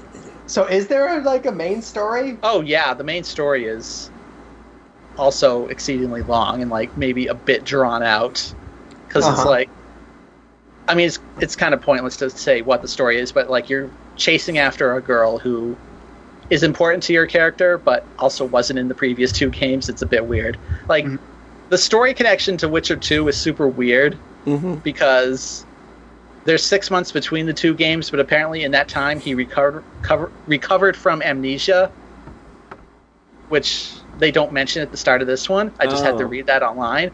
And then, like, his girlfriend dumped him between the 2 games as well. Oh, dang it. So you really kind of start this one fresh, even if you played. Come back here, woman. I own you. I hope it's not that kind of story. No. Well, basically, he had a girlfriend, Yennefer, then got amnesia, and then because he didn't know he had a girlfriend, he started dating a girl named Triss. Oh, whoops. Yeah, so Triss broke up with him because she knew she was taking advantage of him because he had amnesia. So at the start of the game, you're with Yennefer again. But it's just a little weird for people who have played only the games. Yeah. Because they never mentioned Yennefer in the first 2. You're just like, Sorry, wait, only what? the games? Yeah. Oh, Witcher is As opposed to The a book books. series. what? Yeah, it's there's an like entire... 14 books in Poland. Yeah. The Witcher. Whoa. Most of them untranslated. Yeah. Huh. I remember when Vinny Are they Caravello was going to try and read through all of those. Bless his heart. How far did he get? I don't think he got very far. Okay, Because, like, I've been thinking fantasy novels are kind of cool lately. Like, that could be a fun way into a Western RPG, finally. Just learn Polish. There you go. I mean, no, some of them aren't translated, though. Like, Super Bunny Hop has a video, actually, where he talks about the whole series, including the novels and stuff. Mm-hmm. Interesting. That's really interesting. But, like, that's a bit out of my depth, because I don't know anything about those, but... Yeah, not a lot of time, So this is a series of video games based on books? Yeah. Yeah. That doesn't happen too often. Like Metro. Those are based on books, too. Cool. Parasite Eve. Yeah. And Megami Tensei. Yeah. Really? Yeah. That one I didn't know. Mm-hmm. Very first one. Well, Yep. like, there's been a story going around, though, that the rights for the Witcher game from the books, like, the author sold it for, like, way cheaper than he should have. Yeah. So, like, he's pissed He's about very, the games very now angry about the because games. they're way more successful than the books were. Yep. And he sold the rights for, like, $9,000. Yeah, it was or something. real cheap. Insanely bad. That's rough. Because he kind of just hates video games, is what I gathered from it. Yeah. They were just like, fine, I'll make a quick buck off of these idiots. And then, oh no, the fucking, now the thing that you hate is way bigger than the thing you make. Which is real sad. It's also probably selling a lot more books. Yeah, that's what I'm saying. Like, those books would not have sold in America before the game. So, like, you're still getting some benefit from it. Yeah, absolutely. Interesting. Well, you may be interested in, like, a 1,000,000-hour Western RPG, fantasy RPG, so that's pretty cool. There's one last thing I want to mention. Okay. There's an in-game card game. Oh, Gwent. Oh, yes. And it's actually really good. Yes! Yeah, that's what I hear. It's so good that they're making it its own standalone game. Yeah, there's a standalone game called Gwent now, but you can play as kind of a simpler version in Witcher 3. Yeah. Against shopkeepers and stuff. So Gwent is a combat card game. There's 3 rows of cards for each player. They represent, like, melee attackers, ranged attackers, and, like, siege weapons, like catapults and stuff. Mm-hmm. So you put your cards down, and, like, you put the knight in the melee row, and then you kind of add up the attack values of all the cards to see who wins.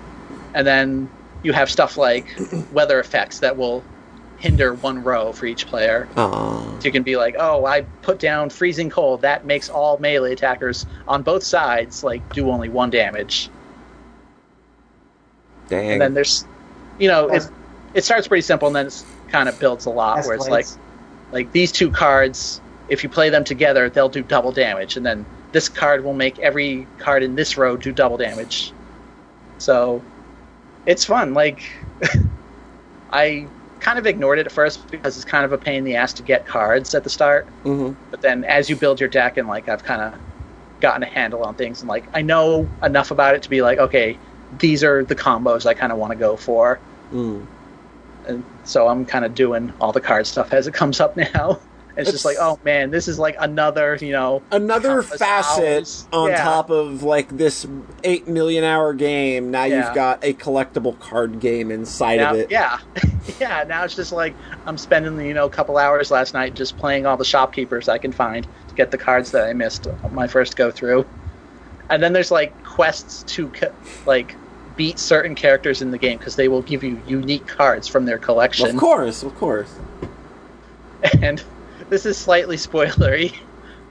So you get this quest, it's like, get the cards from these people, and then I finished another quest where a character died. Uh-oh. And so during this really sad moment... Oh, no. I get a fucking pop-up notifying me that the status of the Catch 'em All quest has changed. And I'm like, are you fucking kidding me? But apparently you can actually get that card afterwards anyways. You just steal it from his desk. Oh, there you go. You just they put Yu-Gi-Oh! Inside of their 10,000-hour RPG. Yeah. God. Well, it's funny because I think, like, as a combat system, it's probably better than the actual melee combat. Well, because there's just more strategy involved. God, that's funny. And, like, there's 4 different decks. Like, there's the Scoia'tael, which are, like, the elfin archers have a deck, and then the Northern Realms, the monsters, and the Nilfgaardians. So, like, you'll play against people who have totally different decks from you. Yeah. You've got to kind of learn what that their strengths and weaknesses are. Like monsters tend to go for the melee range, so like they can get totally fucked up if you do that ice trap. Nice. I gather all the pieces of Exodia, I win. I mean, I have some cards that are like do double damage if you play it with another of the same card, and if you just keep stacking those, it gets a bit ridiculous. Oh, that's good. That's the good shit. Yeah. Mm. So, Witcher 3 is the overwhelming, life-consuming RPG I've been looking for. Like, it definitely sounds like this game kind of earned its praise. Like a lot of times, like games like this, they kind of just, like, I don't get why people love them so much. But this is a game that definitely sounds like it's kind of earned its marks in a way. And it is so goddamn beautiful. Like, the weather system and, like, the wind and the day-night stuff, like, it just creates these spectacular... like, picturesque moments. Yeah.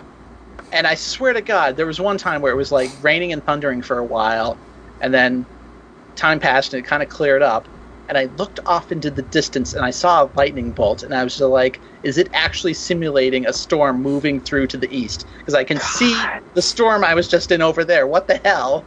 Oh, wow.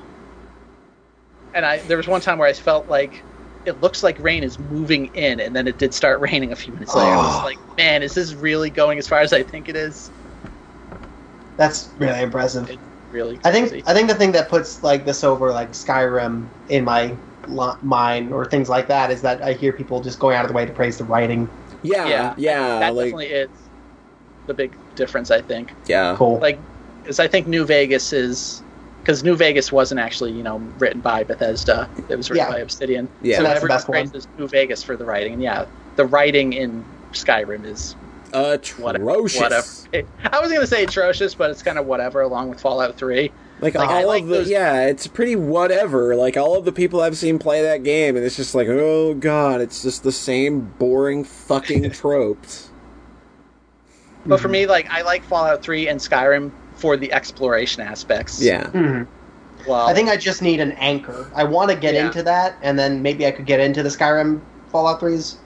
But I think I need something like Fallout New Vegas or maybe The Witcher 3 that grabs me in other ways, too. Yeah, those are more about doing quests and, like, the outcome of your quest. Like, your choices. Yeah. Changing things in the world. Cool.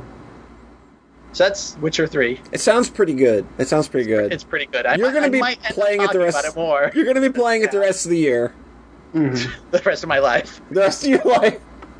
So I played one of those video games, and it's a video game that I think all of us, including every single person in our listening audience, have all been waiting very excitedly for. It's a game we did not think would actually get released on, PC. It's been out on Vita for quite a while, but of course, talking about... What's a Vita? What's a Vita? That one system that John owns, it's like a prototype. There are only I can play PS1 games on it. Yeah, there are only like 3 or 4 of them in existence, but they're like this rare prototype that Sony lets you play out. PS1 games. Yeah, it's weird. It's just a weird little thing. The PlayStation PS1 games and 1 portable. The PlayStation 1 portable, the PSOP. It's weird that they released a bunch of NEP games for that. For a long I know, time. weird, huh? Just like, that's so weird.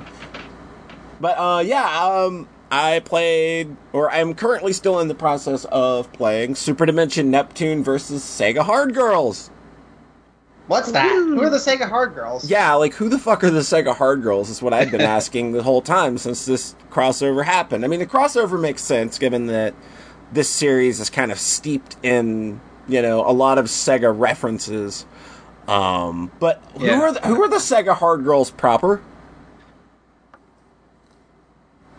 So they do have an anime, and before that they were just kind of a mascot thing, I think. Mm-hmm. And the anime with them actually is like really funny.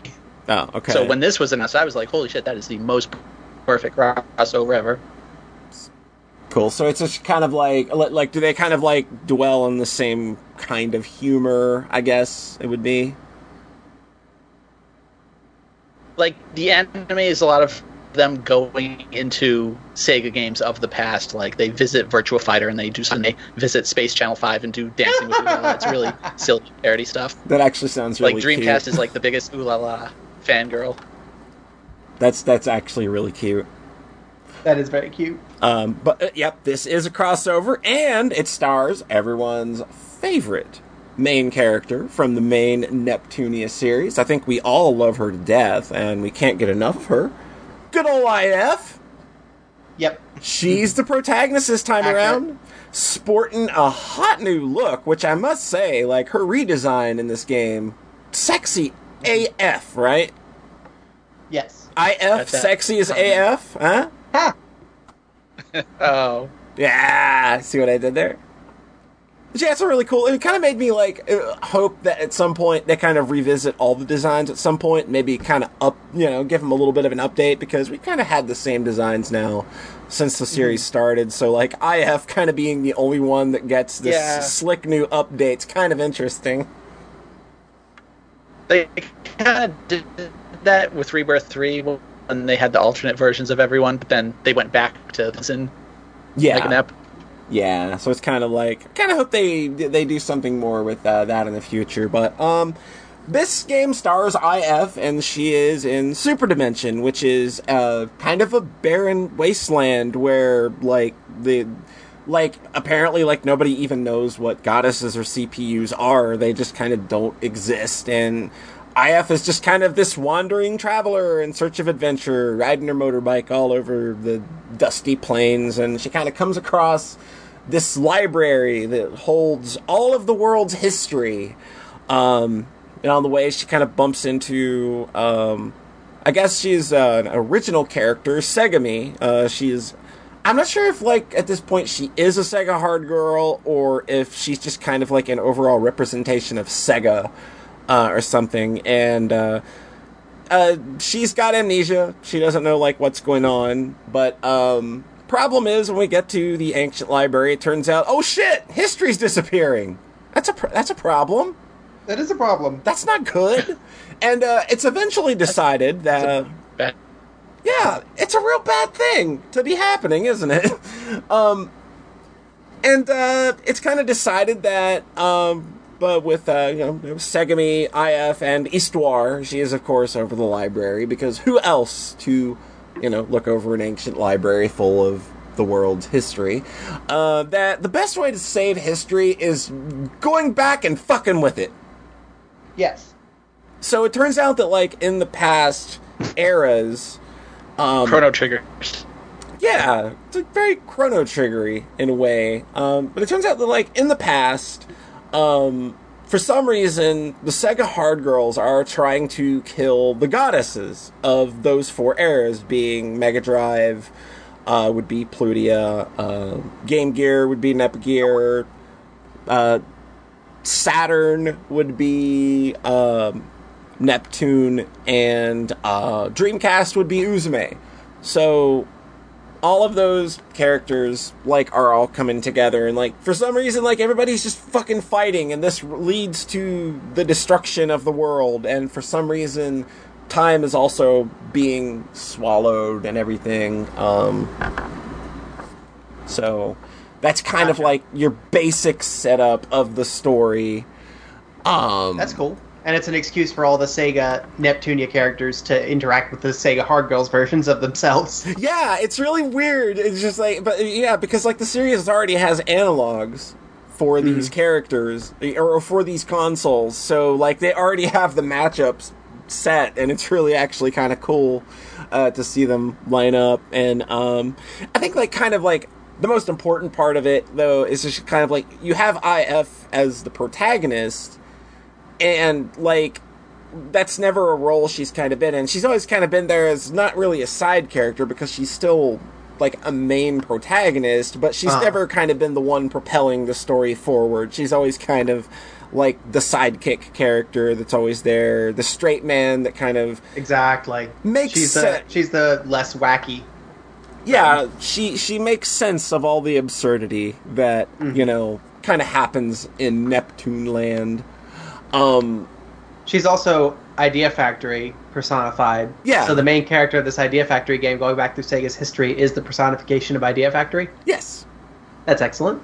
So it's a really cool idea, and it's kind of cool getting to see IF in a protagonist role, and away from most of the actual cast from the Neptunia series, because there's not a lot of other characters other than Plutia, Nepgear, Neptune, and Uzume that actually appear in the game. Like, those are, like, the main characters from the mainline series that appear along with IF. Like, not even Kampa's in this game, and that's, like, IF's best friend in the main series, so she kind of gets to bounce off of new personalities, or gets to bounce off of older personalities in a way that she's never really been able to, because, you know, everybody else is just so loud in the mainline series, and it's like she has just a lot of really cute interactions with characters and character types that she's never had to interact with before, and that's kind of been, for me, one of the biggest treats so far. And it's just like the writing is just super snappy. It's really smart and funny. You talk about that a lot with I kind of know what you mean by that, where you've looked at cartoons and being like, I really like the way this dialogue and action flows. Yeah, where it has that. Yeah, it's just real snappy. Like Kim Possible, Sonic Boom. Those are two shows that I think they're really smart and funny, and like the dialogue comes fast, and it's just like, and everybody bounces off each other really well. Like, all of these character types come together and are just like either really cute interactions that just kind of make you giggle, or just kind of like over the top, really funny. Just like, you know, and of course, like, the best part of this game is that Neptune isn't Neptune anymore. She's a bike. For reasons that I won't spoil. For reasons that I won't spoil, because I know Rhett wants to play the game too, Neptune ends up being IF's bike. And IF hates it. She does? She hates it so much. She doesn't want to ride Neptune. She doesn't want to ride Neptune. But Neptune is more than happy to give Uzume a ride. She's very excited about Uzume riding her.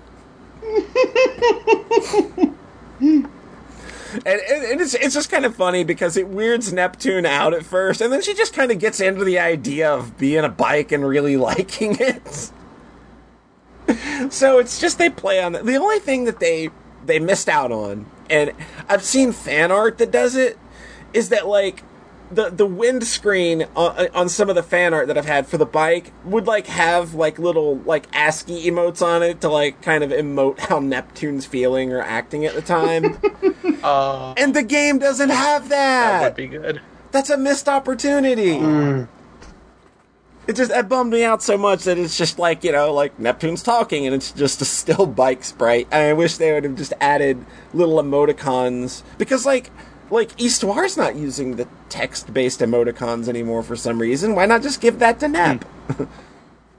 In a way, though, it's also very funny that it doesn't emote at all. Yeah, it's also got its own... Because it's just so cheap-looking, maybe. Yeah, it still makes sense, and it's still very, very funny. But I, as with a lot of this series in general, like, the writing is what you really come here for. But that's not to say that, like, the game structure and the gameplay is bad, because it's actually really, really different. Despite being like a large portion of the game kind of being based on the Rebirth engine, which is also in turn based on Hyper Neptune Victory. 3, yeah. This game kind of like it does a lot of things structurally that feel like it's kind of like more suited to be a portable game, because it's very individual mission based. So, like, every era, like, once you kind of get through, like, the main introduction, you just kind of get a big quest list of quests that take place in different eras, and some of them kind of, like, advance the story, some of them up your observation level, and your observation level opens up even more stuff for you to be able to do, like, like, you can get, like, new dungeons to appear, or new key items that will let you open up stuff later on. So, like, doing all the quests and stuff is just, like, kind of like this thing that feels like it's a game you're meant to play for maybe 30 minutes to an hour and feel like you got something done. And that's kind of how I've felt when I've played it, is that, like, I only play it for maybe 30 minutes to an hour at a time, and, like, you come away from it, it's just like, yeah, I got some story progress done, or I knocked out some missions, I got some money and a few levels for my characters. And the way this kind of ties into the story and how that advances is there's this thing called the Time Eater, which is the reason... Jeepers. Yeah, which is the reason history is disappearing. And isn't that the thing from Sonic Generations? Wasn't that the last boss of Sonic? Yeah, it's Sonic Generations. I was thinking the exact same thing. That's funny. Maybe that's an intentional reference. I want Neptune to be like, that's a homing attack. I wonder if that's... I gotta wonder now if that's a direct reference, because it's just straight up called the Time Eater. So every mission has like a number beside it, and that's the number of time. Like, it's how much time can be passed before the Time Eater eats that mission and that part of history is gone. So every mission sort of has this time limit on it, and when you complete a mission, that number goes down by 1, and when it reaches 0, that's when the Time Eater eats it. But this isn't like, it's not like, something like maybe like, Breath of Fire Dragon Quarter, where you can, like, fail a playthrough. There's some mechanics in the game that kind of allow you to bypass that a little bit. I won't spoil what those are, but it's pretty cool the way they set it up. So, and you can, like, I think it's definitely feasible to get true ending your first time through, just because all you have to do is play all the main story missions to get, the true and good endings. Yeah, that makes sense. And you can, to get, other endings, or the bad ending, you can, fight the Time Eater at any time. So it's just kind of like Chrono Trigger. Oh, I think that's cool. In the way. I really like that level of kind of freedom. It's like, the Time Eater is just hanging out in the library upstairs. And that's your base of operations. So it's just like, do y'all want to go fight the Time Eater, or do you want to go, like, hang out in Mega Drive era? Do you know if there's a New Game Plus? There is a New Game Plus, yes. Like, there's so stuff you could do like the... Oh yeah, these games always have that. I don't know. Yeah. What I was thinking. You could do the Chrono Trigger thing of just beating it as soon as possible. Yeah. On your second playthrough. Yeah, there's definitely that element to it. And then get the developer room, of course. I get the developer room. The New Game Plus is... kind of different, because I think that it really only ties to just, like, there's just some missions that are New Game Plus only. I don't think that there's anything that really changes if you beat the game in New Game Plus. I think it's just, there are, like, higher level missions and monsters you can take on, like, really stupidly high level end game stuff, kind of like a lot of the NEP games do. Yeah. So, like, along with that, like, the combat is kind of similar, but not to the Rebirth games, because it's... What differentiates it? It's simpler in that they kind of took away the build a combo system, and now you, like, instead of building combos, you kind of, like, create builds for your characters, because each character has 2 to 3 classes that they'll earn throughout the course of the game that you can level up and get individual abilities for.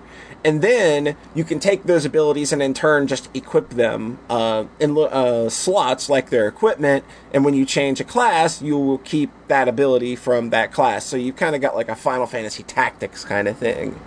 I'm into that. And this game is the one with the class system, right? Or yeah. That's why I was talking about classes. Yeah, it makes sense. Yeah. Sorry, I was hearing the events. It's the Final Fantasy V of NEP. Yeah, I was hearing like equipping different abilities and whatnot. So that makes sense to me. Cool. Yeah, so when you go into combat, you only really have one attack button. It's just like that's the combo that class has, or that's like the combo ender that class has. And this game's kind of like all about turn management. So like when you get your turn, you get like this little meter that's like, it fills up as you move and as you attack, and however much of that meter you use determines how far you get pushed back in the turn order on your next turn. So, like, the game kind of, like, has a new level of strategy to it that was still kind of present in the older games, but delay turn didn't really quite matter quite as much as it matters here, I don't think. Mm-hmm. So, like, if you do... Did they do a better job... Sorry. Do they do a better job, like, visualizing how far back you pushed? Yes. When you do more attacks. Yes. Because in the older games, it's just like, it just always felt like kind of a crapshoot. Yeah, they do a better job of kind of showing, like if you take your next action, it will show your character kind of like moving down in the turn order. And if you go into like the red on your gauge, good. Yeah, if you go into the red on your gauge, then like your character is going to be delayed significantly. So like, especially during boss fights, it's really, really, really kind of important to like maintain your turn order, not go into the red. And kind of like learn to conserve your abilities and stuff. And then there's also Fever Time, which is kind of like basically the EXE gauge. Only this time it applies to the entire team in that like once you activate Fever Time, the enemy doesn't get turns until Fever Time is over. And you can basically you're given freedom to just run roughshod over enemies. It's pretty satisfying to blow off like 3 or 4 EXE drives, in the same fucking set of turns. Sometimes like 2 on the same character at once. That's pretty good. So that's pretty cool. And like, there's also like formations. Formations have like a bigger impact on how it goes. Like how characters coupling in Lily ranks work. Each formation also has different bonuses. Like, this will give you this one will give everybody 1,500 extra hit points, or this one will give an extra 100 damage to everybody on the front line, and everybody on the back line gets like an extra 100 to magic attacks and stuff like that. So there's like a little more strategy. It's like they're clearly playing around with it, because I think that and that's fine, because doing the same thing over and over like they have kind of would have been boring, really. Like I'm not sure that I would have been fine with this being another Rebirth rehash. So yeah, because they had 3 Rebirth games. Yeah, and 2 of them are real good. Yeah, they're real good, and that's fine. So I kind of think that like the changes they made here, they're a little hit or miss at times, but I think they're overall like it's pretty fun. And I think like my only real gripe with the game is that, like, given that it's got, like, a mission-based structure and it's really open and there's no real set order to do things in, the game doesn't really give you, like, recommended levels for missions and stuff. So, like, last night I kind of ran into a part where it was just like, I'm fighting a boss that there is no way I should be fighting this right now. So, like, and I had done, like, an entire quest line to get to that point. So then I had to fuck, that's a lot of Time Eater time I just fucking wasted, and like now I've got a lot of missions that are ready to expire, and I kind of fucked myself there. That's a bummer. But overall, like, I think it's like a really solid little game. It's definitely different, and I don't think that it's bad for being different at all. It's pretty cool. It does its own thing. The writing is just, like what I want in a NEP game is that kind of humor. And again, IF getting to lead the parade and, doing an amazing job of it so far. Like her character, like her interactions with those characters they're just so great. Mm-hmm. Could you re-articulate what the Time Eater time stuff was a bit? Okay, the time. You think you zoned out? No, You weren't listening. Really, I just want to double check. You got a list of missions, and they're like, this one will expire in one completion of another mission. Yes, that's kind of how it works. So, like, when a mission expires, the Time Meter eats it and gets stronger. Mm-hmm. And there's a mechanic in the game where you can sort of play around with that and kind of get those missions back. So, like, again, you can never actually hit a fail state with this game. Mm-hmm. It's just that the Time Eater thing is there to kind of make you prioritize missions that have higher stars, because, like, every mission has a star rank, and, like, if the Time Eater eats a higher ranked mission, he gets stronger. Mm-hmm. So it looks like there's kind of going to be some shenanigans at the end of the game, depending on, like, what missions you let him eat and all of that kind of stuff. So, like, I'm wondering just, like, how fucked you can get yourself by the end. but it sounds like there's definitely also some kind of hard limits on that so that it doesn't become impossible. So, it definitely sounds pretty cool. But, yeah, like, I haven't finished it yet. Now I'm about 13 or so hours in, and I'm still having a good time with it. So, it's a really fun little game, and I think like if you're into NEP games, there's no reason like this is a no-brainer of a choice. Yeah, definitely, probably the best of the spin-offs. That's for sure. I mean that's kind of a no-brainer because the spin-offs have been, and this is the first one that's not the same as the Rebirth games, but very much rooted in that engine and that style of gameplay. Like it's the first kind of straight up JRPG of the spin-offs. Yeah, and it's IF. So and everybody loves IF. And it's IF. Yeah. And it's the Sega Hard Girls, who I like. Yeah. The other ones were the blank zombie action game, which was bad. Wait, Polly. Yeah. You have Blonde. I meant blonde. Sorry. Blank. Blonde. I said I changed. He said corrected blank myself. the first time. Blank. Blank. If you call me out for saying Yandere wrong, you gotta call him out. Yandere. I think Yandere is still funnier than blank, though. Ootna. Whereas I am perfect and never mispronounce anything. Yeah. I remember asking someone at like a convention running a panel, like, "Hey, is it Satoshi Kon or Satoshi Kon?" They said, "Oh, it's Satoshi Kon." Thank you. It's not. Wait, they told you the wrong way? I asked like a person in a position of authority. They told me it was Kon. It's Kon. It's cone. Yeah. Because the O sound in Japanese is a long O. Yeah. Hiragana is not ambiguous. Yeah, exactly. Not at all. It's very that's the way that straightforward. Japanese is. Yeah. That's the way Japanese is distinct from English. So once I learned like hiragana, then I was able to know how everything was pronounced. Yeah. Like it's very easy to pronounce Japanese words correctly all the time, as opposed to like English, because it's unambiguous English is in all the text. contextual. Yeah. Yep. And just kind of random. Yeah. Yes. So One thing I hope in this game, though, back to Sega Hard Girls, I hope there's like combo EXEs with like Dreamcast and Uzume or something. Man, I'm hoping, but I'm not seeing it so far, which is kind of a bummer.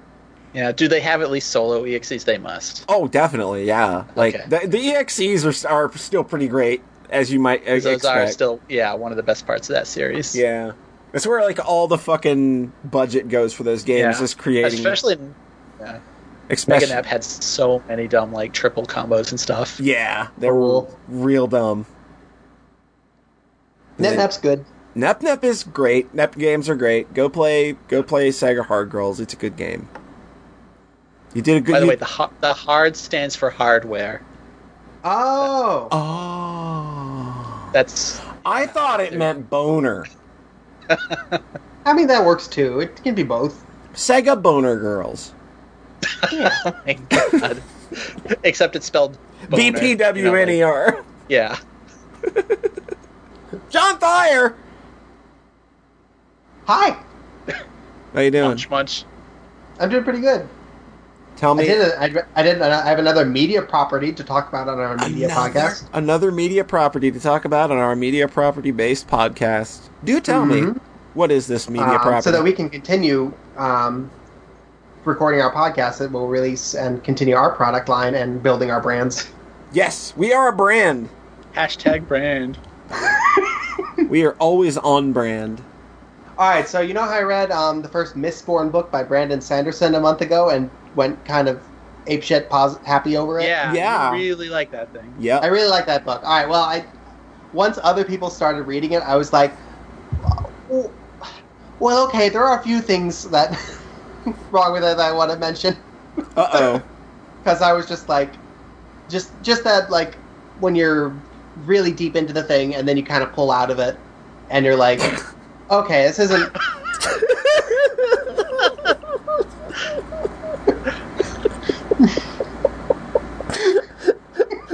I'm sorry. I'll let you finish. That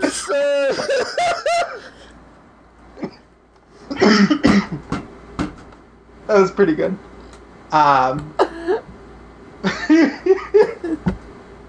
When you're really deep into the thing and then you pull out of it and then you're like, okay, this was really good.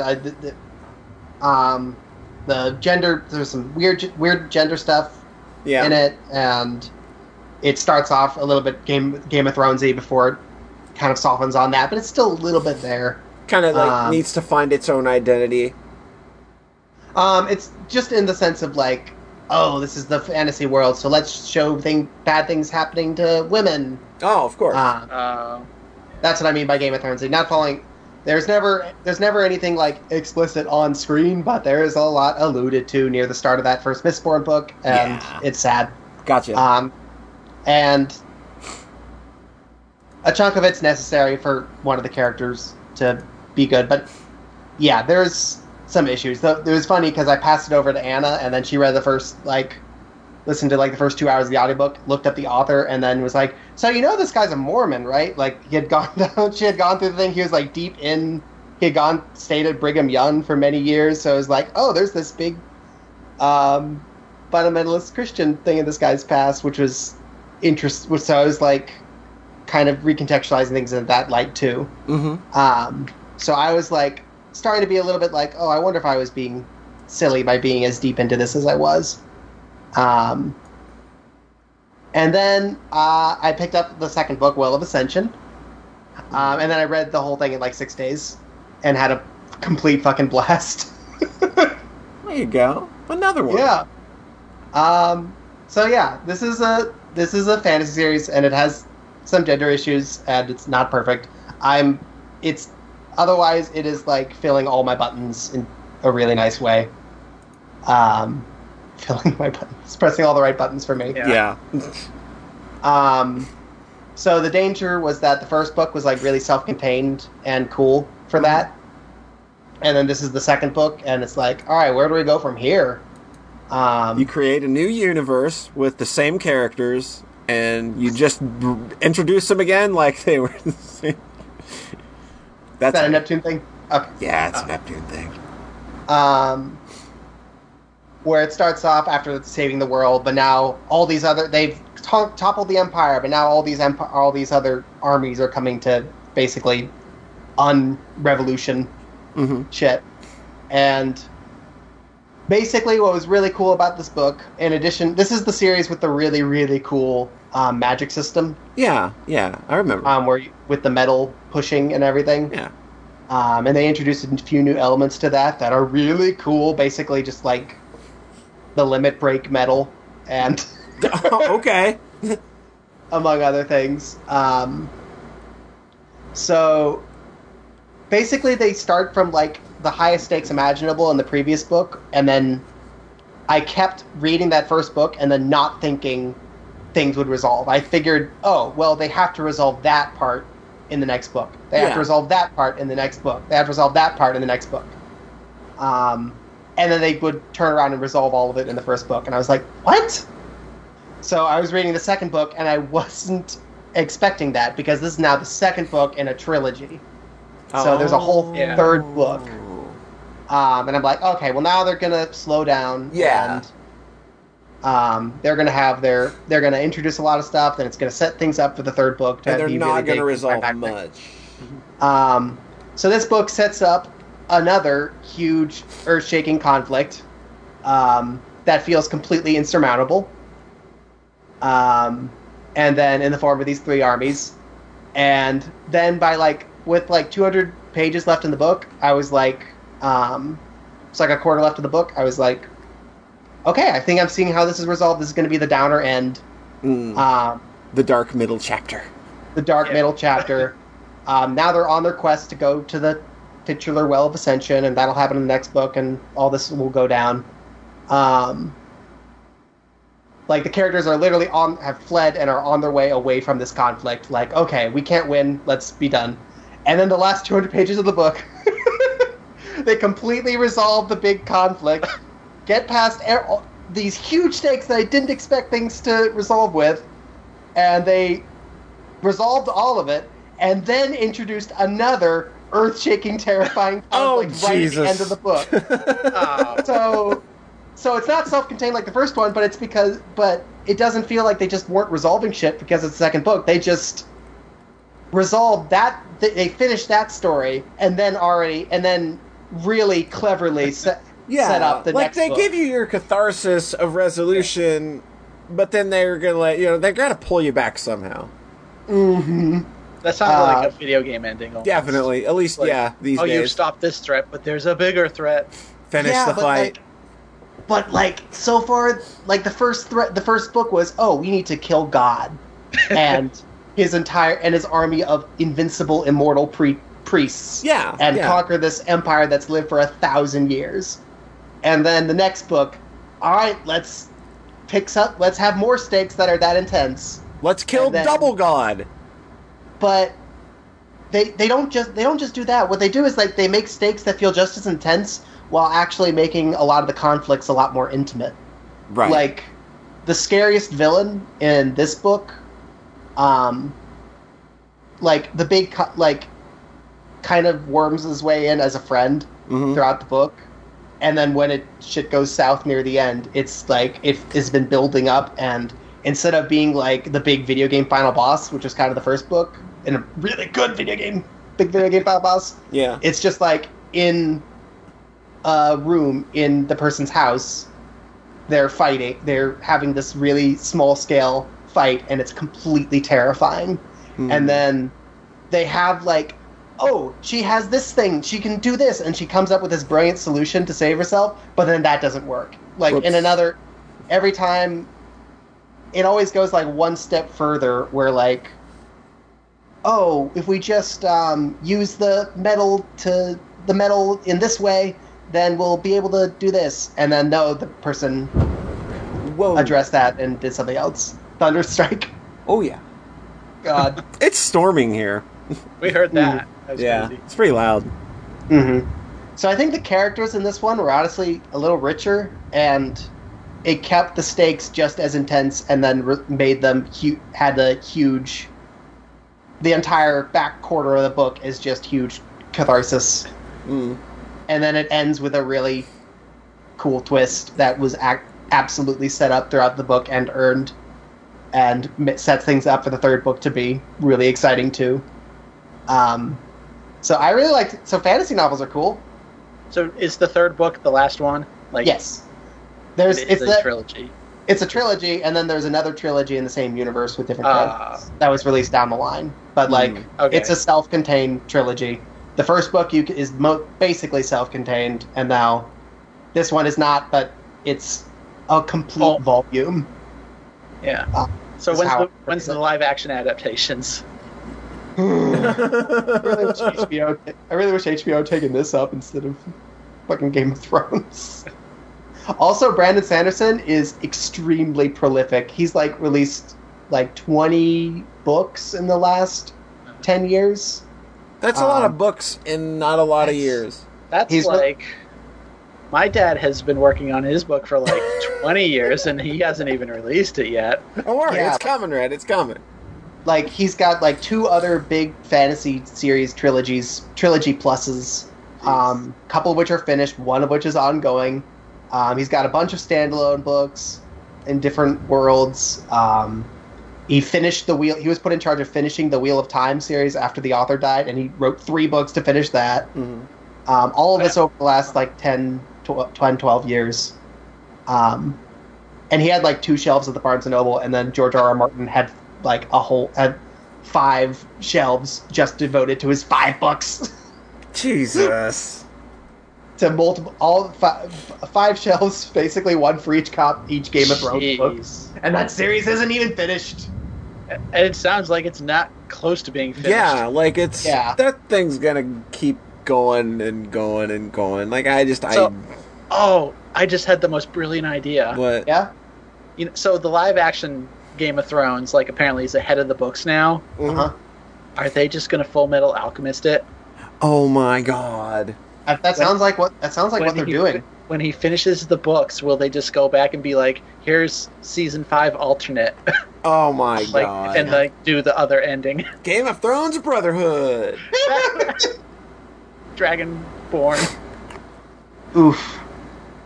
Yeah, so I have a lot more respect for the author who tells complete stories that even individual books in the trilogy feel complete. and then finishes them, and then starts a new story with different characters, and then starts another new story and finishes that one. Like, even if these are trillion word fantasy epics, like, keeps writing them and completing them, and it's like the kind of person I would really trust with that style of storytelling. Like, this was a long fucking book, and I chewed through it in 6 days. It's funny that, like you said, these all kind of wrap up, but it sounds like this is an author you would trust with cliffhangers. Yeah, because I completely trust that the next book is going to be as satisfying now, because the first book was amazing and fully satisfying, and then this one was too. Yeah. So, yeah, I'm really excited to wrap up the trilogy and then read his other books. Cool. There's one of them that he literally says, "This is the book to read once you trust me." Weird. Because it's like extra long or something, and God, I think it's really funny and cool. I'm excited to read more books. Cool. This sounds like a series I might actually be into, but you said this one's like 800 pages. I chew through it so fast. It's so... I haven't read anything since like high school, though. This is like, I know it's long, but the first one's the first one's shorter for what it's worth. Yeah. These are the books that are like, oh wow, this reminds me of reading Harry Potter as a little kid. This is like when I loved reading, and also it's the kind of story that would be really great in like an anime or a video game. It reminds me of...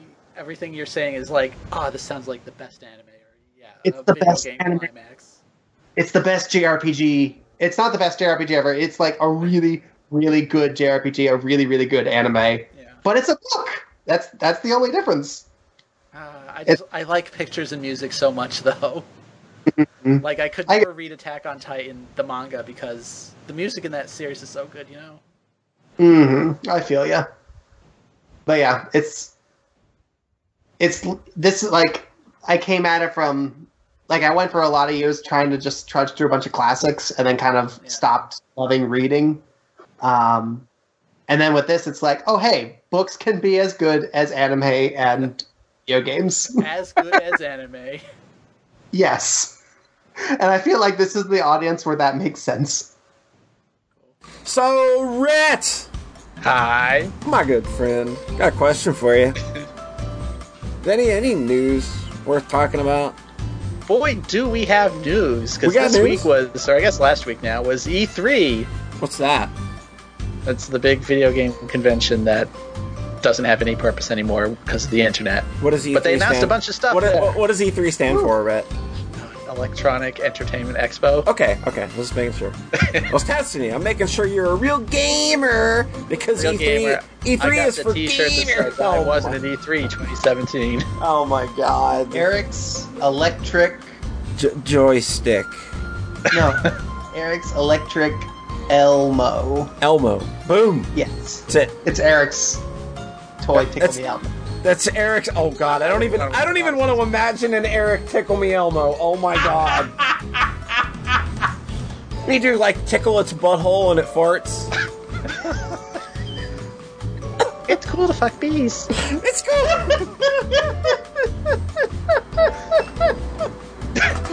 I like that E3 better. I do too. Can we talk about that one? No, okay. So there was an E3 about video games and not Eric's butthole. Oh my god. But was it also about Eric's butthole if you think about it? Aren't we all Eric's butthole when you think about it? Oh my god. This just went off the rails. What's on the rails? I made a list of video games that I saw at E3 that I was interested in, so I thought I'd go. I'm glad somebody did, because on the whole, I thought this E3 was just... It really... Yeah, I mean, I think overall it was a safe show. Like, there weren't pie in the sky, like, 10 years off games, except for Beyond Good and Evil 2 got announced. Yeah, that's never... Are you fucking excited for Not really. fucking Beyond Good and Evil 2? God. They dropped the F-bomb about 20 times in that fucking trailer. That's probably the most fucking fucks I've ever heard in a fucking E3 trailer before. Really weird to have. It's always weird when it's cartoon animals, and when it's Beyond Good and Evil, which was like kind of a, I won't say Disneyfied, but definitely not pretty M-rated curse. As Jack 2 of Beyond Good and Evil. Does Jack 2 swear? Not a lot. No, it doesn't. No, this is Okay. straight up just like, fuck off, motherfucker, fuck you. Yeah. We say fuck a lot. Weird. But then Vivendi's basically going to get by Ubisoft, and then they're going to Yeah. cancel this, so it's never going to happen. So, like, literally 2 days afterwards or so, they go, we're at day 0 of development. We're really pretty sure we're going to get to make the game this time. And I'm like, Why bring it? No. because they spent money on this trailer. They want, it's literally like the Mega Man Legends thing, where they just announce the game and then hope it doesn't get canceled by management. Yeah. That's kind of what I feel is going to I swear happen, to though. God, this game was announced like 3 years ago. Like, remember when I kept that list on the forum of like vaporware games? Like, this would be, this would definitely be the winner now, because Final Fantasy Versus 13 came out as 15. Yep. Duke Nukem Forever. I mean, that was the original. What was the other one? Like, A New Prey came out somehow. Yeah. Like, Last Guardian was on that list. Yeah, the huge one. So, yeah. So literally, I think this is the last game on that list that hasn't come out, and probably won't. And is at day 0 of development. Day 0. So, okay. This has not happened. Like, this game, even if it does happen, it's fucking 3.5 years off. Yeah. Is it even going to be on current hardware by the time... I know. See, that's what's so frustrating about these super long... I mean, what even is current hardware now? Because there's a new Xbox coming out. Yeah, and that's stupid. $500, enjoy that. Xbox One X. Get out of here. So the acronym Is literally is Xbox. Xbox again. The Xbox 360, the Xbox One, and the Xbox... One X. No, that's what I'm saying. It's the Xbox, all caps. Yeah. I hate Microsoft. I think the only still name never I would owned- like more is if they had just called it, quotes, the original Xbox. Yeah. So that there was literally nothing else you could call the one that was released first anymore. Yeah. That would be the fifth Xbox. Xbox, the one that was released first. Yes. Xbox, forget about the other one. Whatever, why not just keep it designated Scorpio? What was wrong with that? That was a pretty good name, I think. I don't know. Yeah. This is as bad as Wii U. I think it actually really is, because like I think PlayStation 4 Pro does a pretty good job denoting that's a stronger, better version. Yeah. X is just weird though. Like, you're right, it does remind me of Wii U. Yeah, like the same person that moved on from Nintendo then just went to Microsoft and was like, "Hey, I can trash your fucking launch too." So yeah, people are going to see that name and then see that price and be like, huh? Yeah. It's pretty funny how ingrained the branding Wii got, Yeah. such that we all just kind of accept that, oh yeah, it's called the Wii. Yeah. It's pretty good. I like the II. Wii! Exactly. Alright, what else came out of E3? A new Wolfenstein game, Oh my god, this looks so good. the new Colossus. Have you played the New Order? I'm going to very soon going Pretty good. because holy shit, if I'm excited for anything that came out of E3, it was this and a couple other things. Yeah. And this game is incredible. Like, I hate Nazis with a passion, and I like seeing Nazis die in especially brutal ways. Yeah.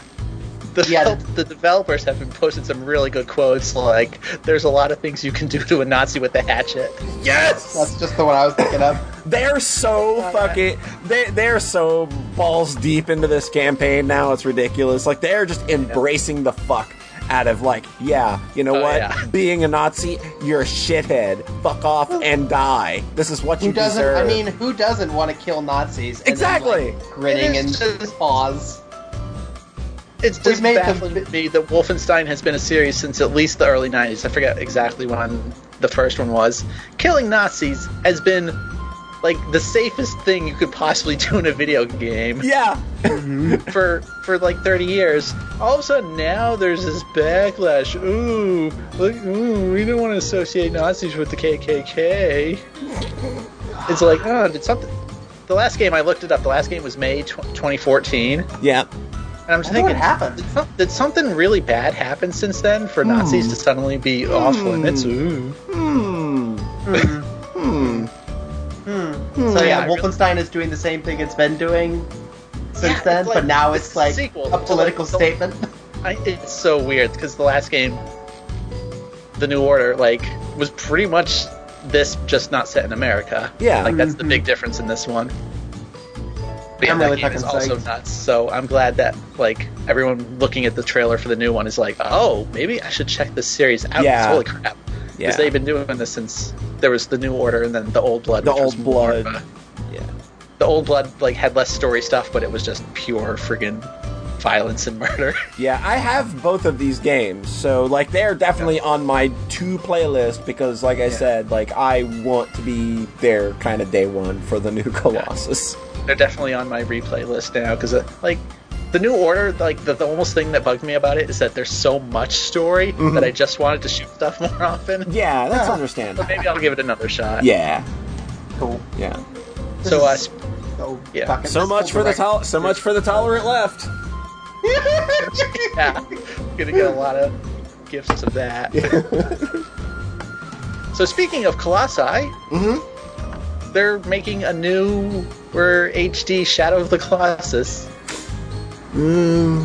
That's cool. It looks really. It looks. I mean, it really nice. looks nice, but I do wish it was maybe a new game. Yeah, it like- seems a bit weird to just do the exact same game again. like I love Shadow of the Colossus. It's just like that's kind of not something I need a new version of because like I like Yeah. that story. I like the way it was presented. I kind of like I doubt I play the new version because it's just like I don't need to experience that story anymore. It's also like that game is kind of a puzzle game, really. So like once Yeah. you solve it, You're done. yeah. And granted, for some people, if it's been a while, they don't you won't remember exactly what to do on each one. But yeah, And they'll probably switch something up, I imagine. I think they've said faithful to the PS2 version. well, okay, then that's very boring. That is a very You know what's boring cool way about to it? go about it. What's that? More people are going to play Shadow of the Colossus. Yeah, That's is totally good. cool. That people Yeah. who didn't have a PS3, which was in America a lot, Yeah. like it is a good new way to bring it up to modern standards. Yeah, absolutely. But And it lets yeah, more when that people trailer started, and they're like, "Is that the bridge from Shadow of the Colossus?" And I'm like, "Oh my god, what?" Like, that was probably the biggest shock for me watching the conference. And then, okay. And then you're kind of like, "Oh, it's the same game." It's kind of Yeah. Yeah. yeah. So what else? Nintendo Super Mario Odyssey, where Mario's hat can possess people. Super Mario Odyssey is like makes me very sad that I'm probably never gonna buy a Switch. It looks real nice. It makes me teeter on getting a Switch. Oh yeah. I mean, that and Zelda. I mean, what a year I to want start that. with, really. I really like the idea of just the portable system. So Yeah. everything about the Switch appeals to me. So I want to get one at some point. Yeah, Super Yeah, see, Mario it's a- Odyssey, like it looked good from the get go, and now it looks even better now that we've seen looks more nuts gameplay. now. Yeah, it looks positively fucking insane. I'm so glad they're going back to the sort of exploratory version because I feel like they really pushed the linear obstacle Yeah, yeah. stuff as far as could go in 3D world. So I'm excited for them yeah. to switch up the approach. Switch up the approach. Oh, Boom! this one does seem much more kind of collectathon. Apparently, like the moons, I guess that you're collecting are kind of just everywhere, Oh. and it doesn't kick you out after beating or after finding one. Yeah, and there are no lives. Jack and Daxter. Yeah, we Yeah, finally caught up to Jack and Daxter. Also, Sonic 06. God. No, Sonic Adventure. You're right. It's caught up to both the Jack and Daxter. Mario has finally caught up to Jack and Daxter, and Sonic mechanically, and Jack and Daxter aesthetically reverse those. Yeah, Mechanically I know what different. you mean. Yeah, cool. But yeah, that game looks nuts and cool. New Dog City looks very good. Yeah. I know they're highlighting that because it's so great. I know this is going to be a much more game too. I mean, the whole possessing human-looking people is very uncomfortable. It's Exactly. real fucking weird, I'll say that. It's not a direction I expected them to go, but And Pauline is the mayor, yeah. which I guess is kind of a princess analog. Yeah. It's very Yeah, I like that the new Mario looks fucking weird. Like It that's really does look weird in a good way. yeah, because that was 3D World So thing. Was like this is a very natural together thing to the Yeah. point where it almost feels. Like, Oh, Mario's same. needed to get weird again for a while, A and long time. Like the new games have been so insanely safe, Yeah. and then Yeah, the this 3D is the games opposite of New Super have, Mario like- Brothers. yeah.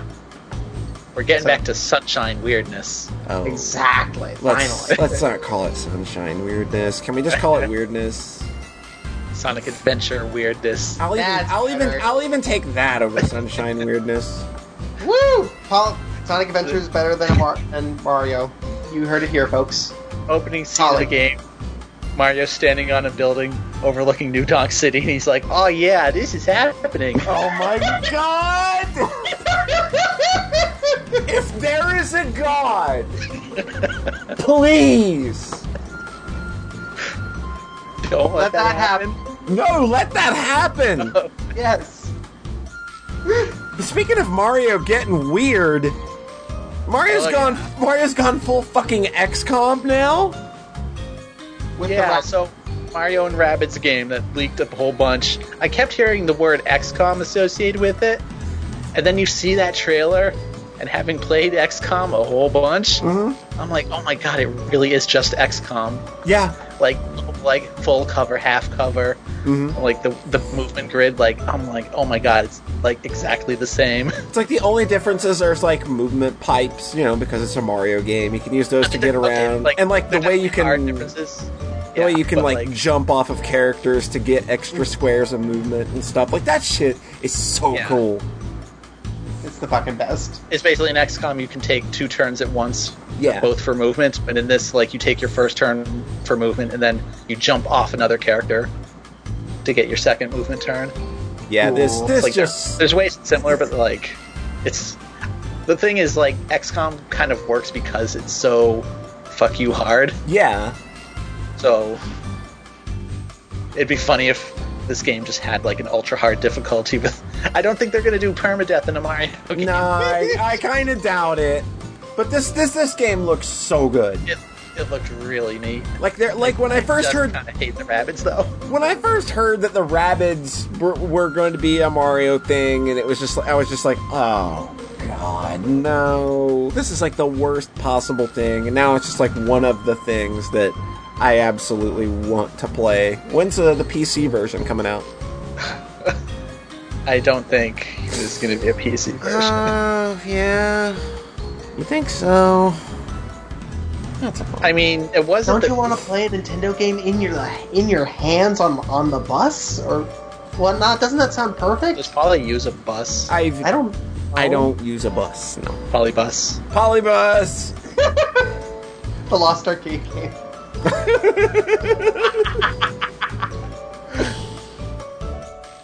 So, do you kids like Metroid? Yes. It's alright. How would you like a new Metroid game? I would really like a new Metroid game. It's on the Switch, so you have to get a Switch. I don't want it anymore. Brett, I don't think there's a new Metroid game. You're right. There's 2 Metroid. Oh, damn! So they announced Metroid Prime 4 for the Switch. Which is just now starting development. Yeah. So people found some quotes from Tanabe in 2015, like very specifically saying, "Here's what I would put in a Metroid Prime 4 if there was to be a Metroid Prime 4." Oh. And he's talking about like time shenanigans, kind of like similar to Metroid Prime 2. Yeah. So maybe that's been in development for a little bit. Maybe it has. Maybe it that would has. be but- nice. Nintendo seems to announce things a little closer to their actual Yeah. release. Like, I didn't realize Mario Odyssey is coming out this year. Yeah, it's like What? in Yeah, October. that's their big Christmas game. Yeah. Cool. Fuck yeah. Oh yeah, it comes out the same day as Wolfenstein, I think. Yep. It's like that. It's a good day. Mario, Wolfenstein, and like Assassin's Creed, I think, on the same day. Yep. That's a battle. So Mario Wolfenstein. Yeah, of course. So Metroid Prime 4, that's cool. And it's not retro. Like, that's ambiguous, but like Yeah. I think new blood for that series is nice. They probably Yeah, I mean- needed to go somewhere else for that, I think. Yeah. They did 3 games and they kind of kept getting worse. So, Yeah. Yeah. Yeah. and then they've done such amazing things with Donkey Kong. So Yeah. Like That's if Retro is what- going to be doing something, kind of like let them kind of be the new Rare and let them kind of Yeah. have their own creative space to do cool things. Mm-hmm. Yeah, I think that's my thing with retro is that I haven't played the Donkey Kong games because I don't really have any affection for. They're real good platformers. They're better than the originals. I can Yeah, say that so pretty they're better safely. than I've Donkey not Kong. actually played any of them. Okay, that makes me Tropical more Freeze is like because Donkey Kong Tropical Country. Freeze. I often see like best platformer of all time associated with like people who have played that game. Yeah. Love it. I still think Donkey Kong Country Returns is still solid too. Like I don't know why DKCR gets left out of that conversation, but Donkey Kong Country Returns is still real good. Right, that's cool. That's good to know. And then there's the 3DS Samus Returns. Samus Returns, which is another Metroid 2 remake, weirdly enough. Another Another. And it's another M.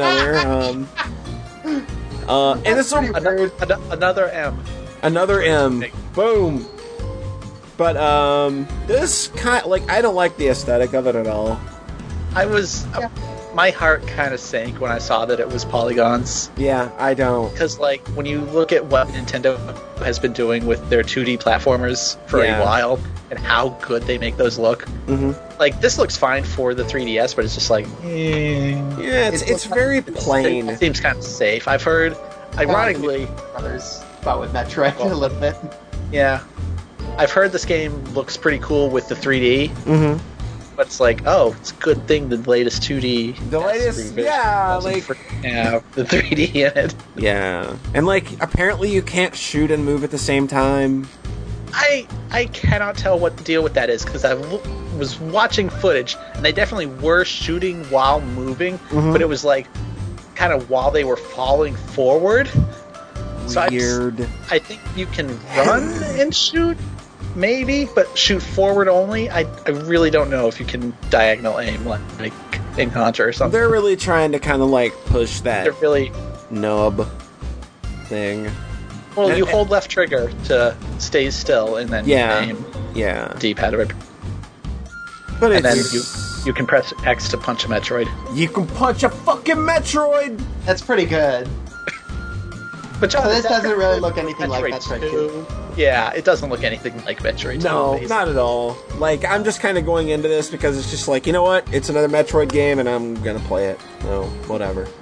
That's sort of my thing, was like, okay, Metroid isn't sacred.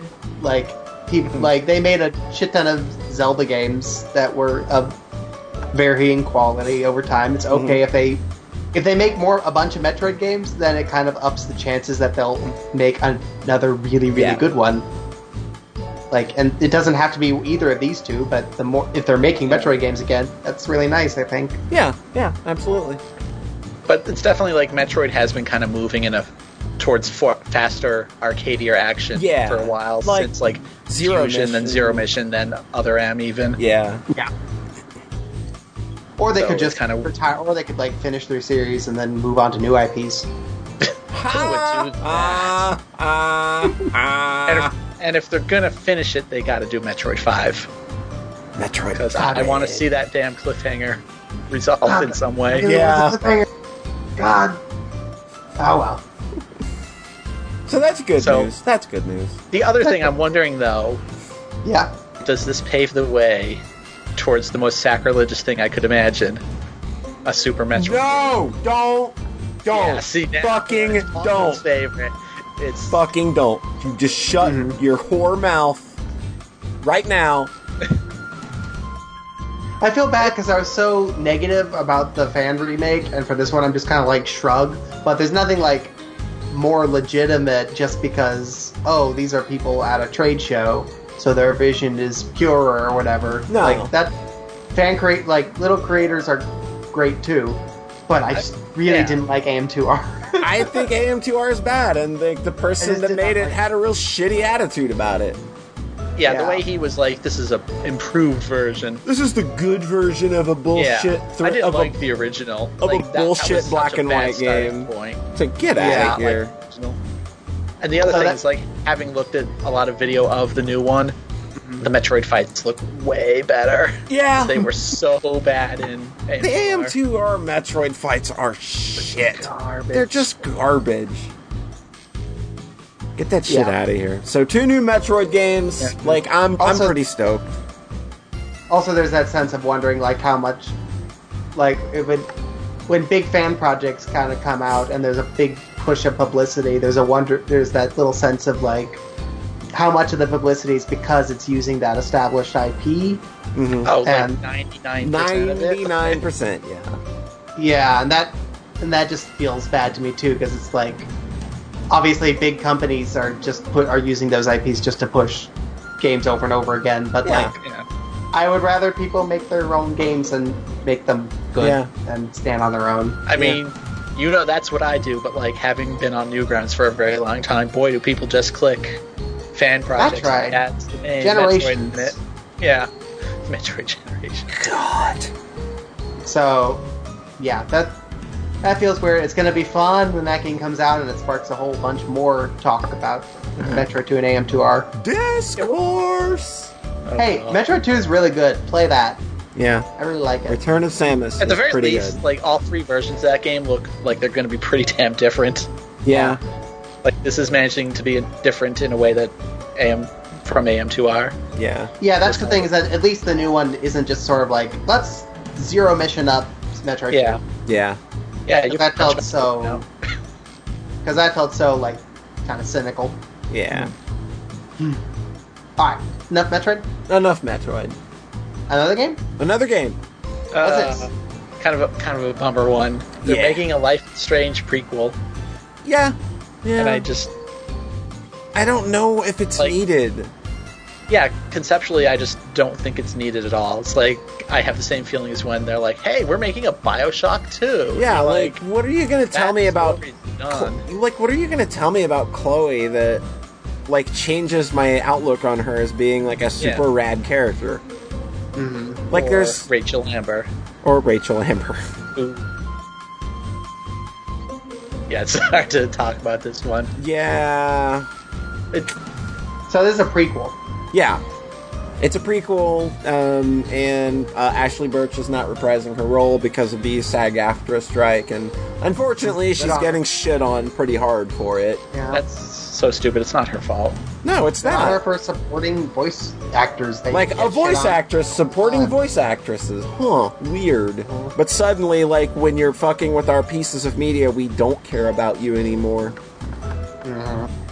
Yeah. And apparently there's some weird season pass stuff going on with this.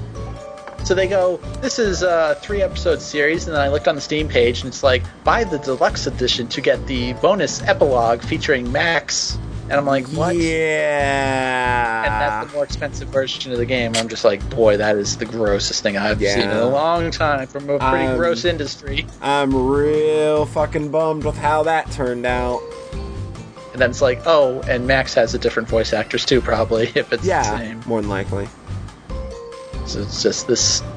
The whole prequel concept just seems very... Unneeded. Like, unneeded. it's just, like, that is a story that stands on its own very well. It doesn't need extra parts. Mm-hmm. Yeah, that's definitely the vibe I get listening to y'all talk about it. And I watched a demo of it, and it's just like, oh, the writing seems pretty cringy as well, too. Oh, And, like, no. you know, the whole gameplay conceit of that game, the time stuff isn't in this one. So, like, what's kind of... I don't know. Like, maybe, I don't get it. Maybe Rachel Amber has powers. Oh, no! That's weird. I don't know. Like, I don't... Like, it's kind of like, you know, the seasons after the first Walking Dead. I'm probably gonna skip it. Yeah, I played season 2, and it was just like, okay, whatever. And then, God, Telltale just cranks that shit out now, though. That's all they do. Because it's like, season 3 of Walking Dead is, like, already out. And completely. done. Yeah. And no one talked about it. Nope. Like, ever. I only saw one person talk about it, and that was I Ate Your Pie, and that's just because he streamed it. Yeah. Weird. And then I saw a sale for, like, Guardians of the Galaxy, and I'm like, is that even out? And I'm like, oh, episode 2 is out already. What the hell? They're making a Guardians of the Galaxy game? Yep. I had There's no idea. 2 episodes already out. Alright. I think they finished Batman. Like, they literally crank those things out faster than I can keep up with anymore. Yeah. Yeah. I mean, I think being prolific is really cool, and making a bunch of shit is probably the way to make good shit. but also doesn't seem like they're making stuff that's really grabbing people. Like, nothing really, like, you don't hear people talking about their stuff the way they used to. No. Mm-hmm. Like, a few of them, like the the Borderlands thing they did, Yeah. people really liked. But, Yeah. like, in general, nothing has come close to The Walking Dead Season 1. Yeah. And that's the only one I've played. Yeah. And finally, the last big announcement. And I'm gonna say fuck anybody who's, like, already shitting on this. Because, like, I am totally fine with this existing. I am tired of the internet just wanting to hate things to hate things. It's like, this isn't something you can possibly know is good or not. You're just hating on it because the angry video game nerd told you to. With that, Hydlide 5.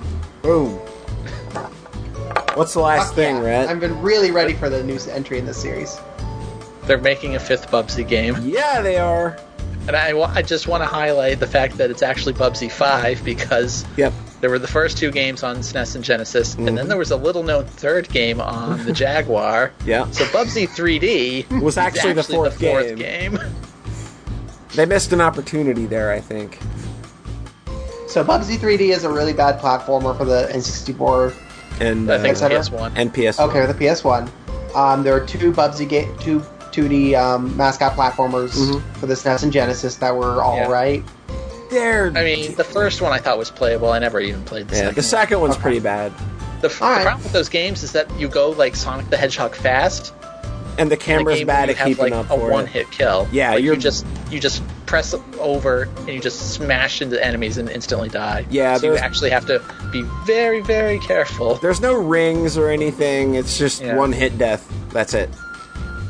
I think the best one of those games was the Bubsy 3D browser game. Definitely. That So was hard. This is being done by Very the hard. people that did Gianna Sisters Twisted Dreams, which is just like. Oh, yay! And I'm like, hey, I'm totally okay with this thing existing because there's Yeah. a pretty good chance this is going to be all right. It's gonna be all right at the least. Okay, so they Yeah. took Gianna Sisters and made a real good. A real fucking good game out of it. They're taking Bubsy. What other series should that crew take? What other like middling to bad old 2D platformers from 30 years ago can they transform? Arrow the Acrobat. Arrow the Acrobat. Zero the Kamikaze Squirrel. Excellent. I can't think of any funny ones, but yeah. Oh, Worm, Journey to the Center of the Worm Journey to the Center of the Earth. Woof. That game's bad. Friends really, really liked it and got me to play it, and then I played it in a day and was just like, oh, Ugh. ugh, oof, Woof. woof. But we're talking about a cat, so we shouldn't be woofing. You two are silly. I know. Any other I E3 didn't news, Rat? know. I think that's about it. That'll about cover Wait, it. Bubsy's a cat? Bubsy's a cat. He's a bobcat. Bubsy's Oh. a bobcat. Oh, I didn't realize that. I don't think I knew. I thought of Bubsy as being like an animal. I think I just thought of Bubsy as Bubsy. Oh, you know what I want as a revival though is Gex. There you go. Like, Gex could be alright. Just, like, take out the annoying voice quips, please.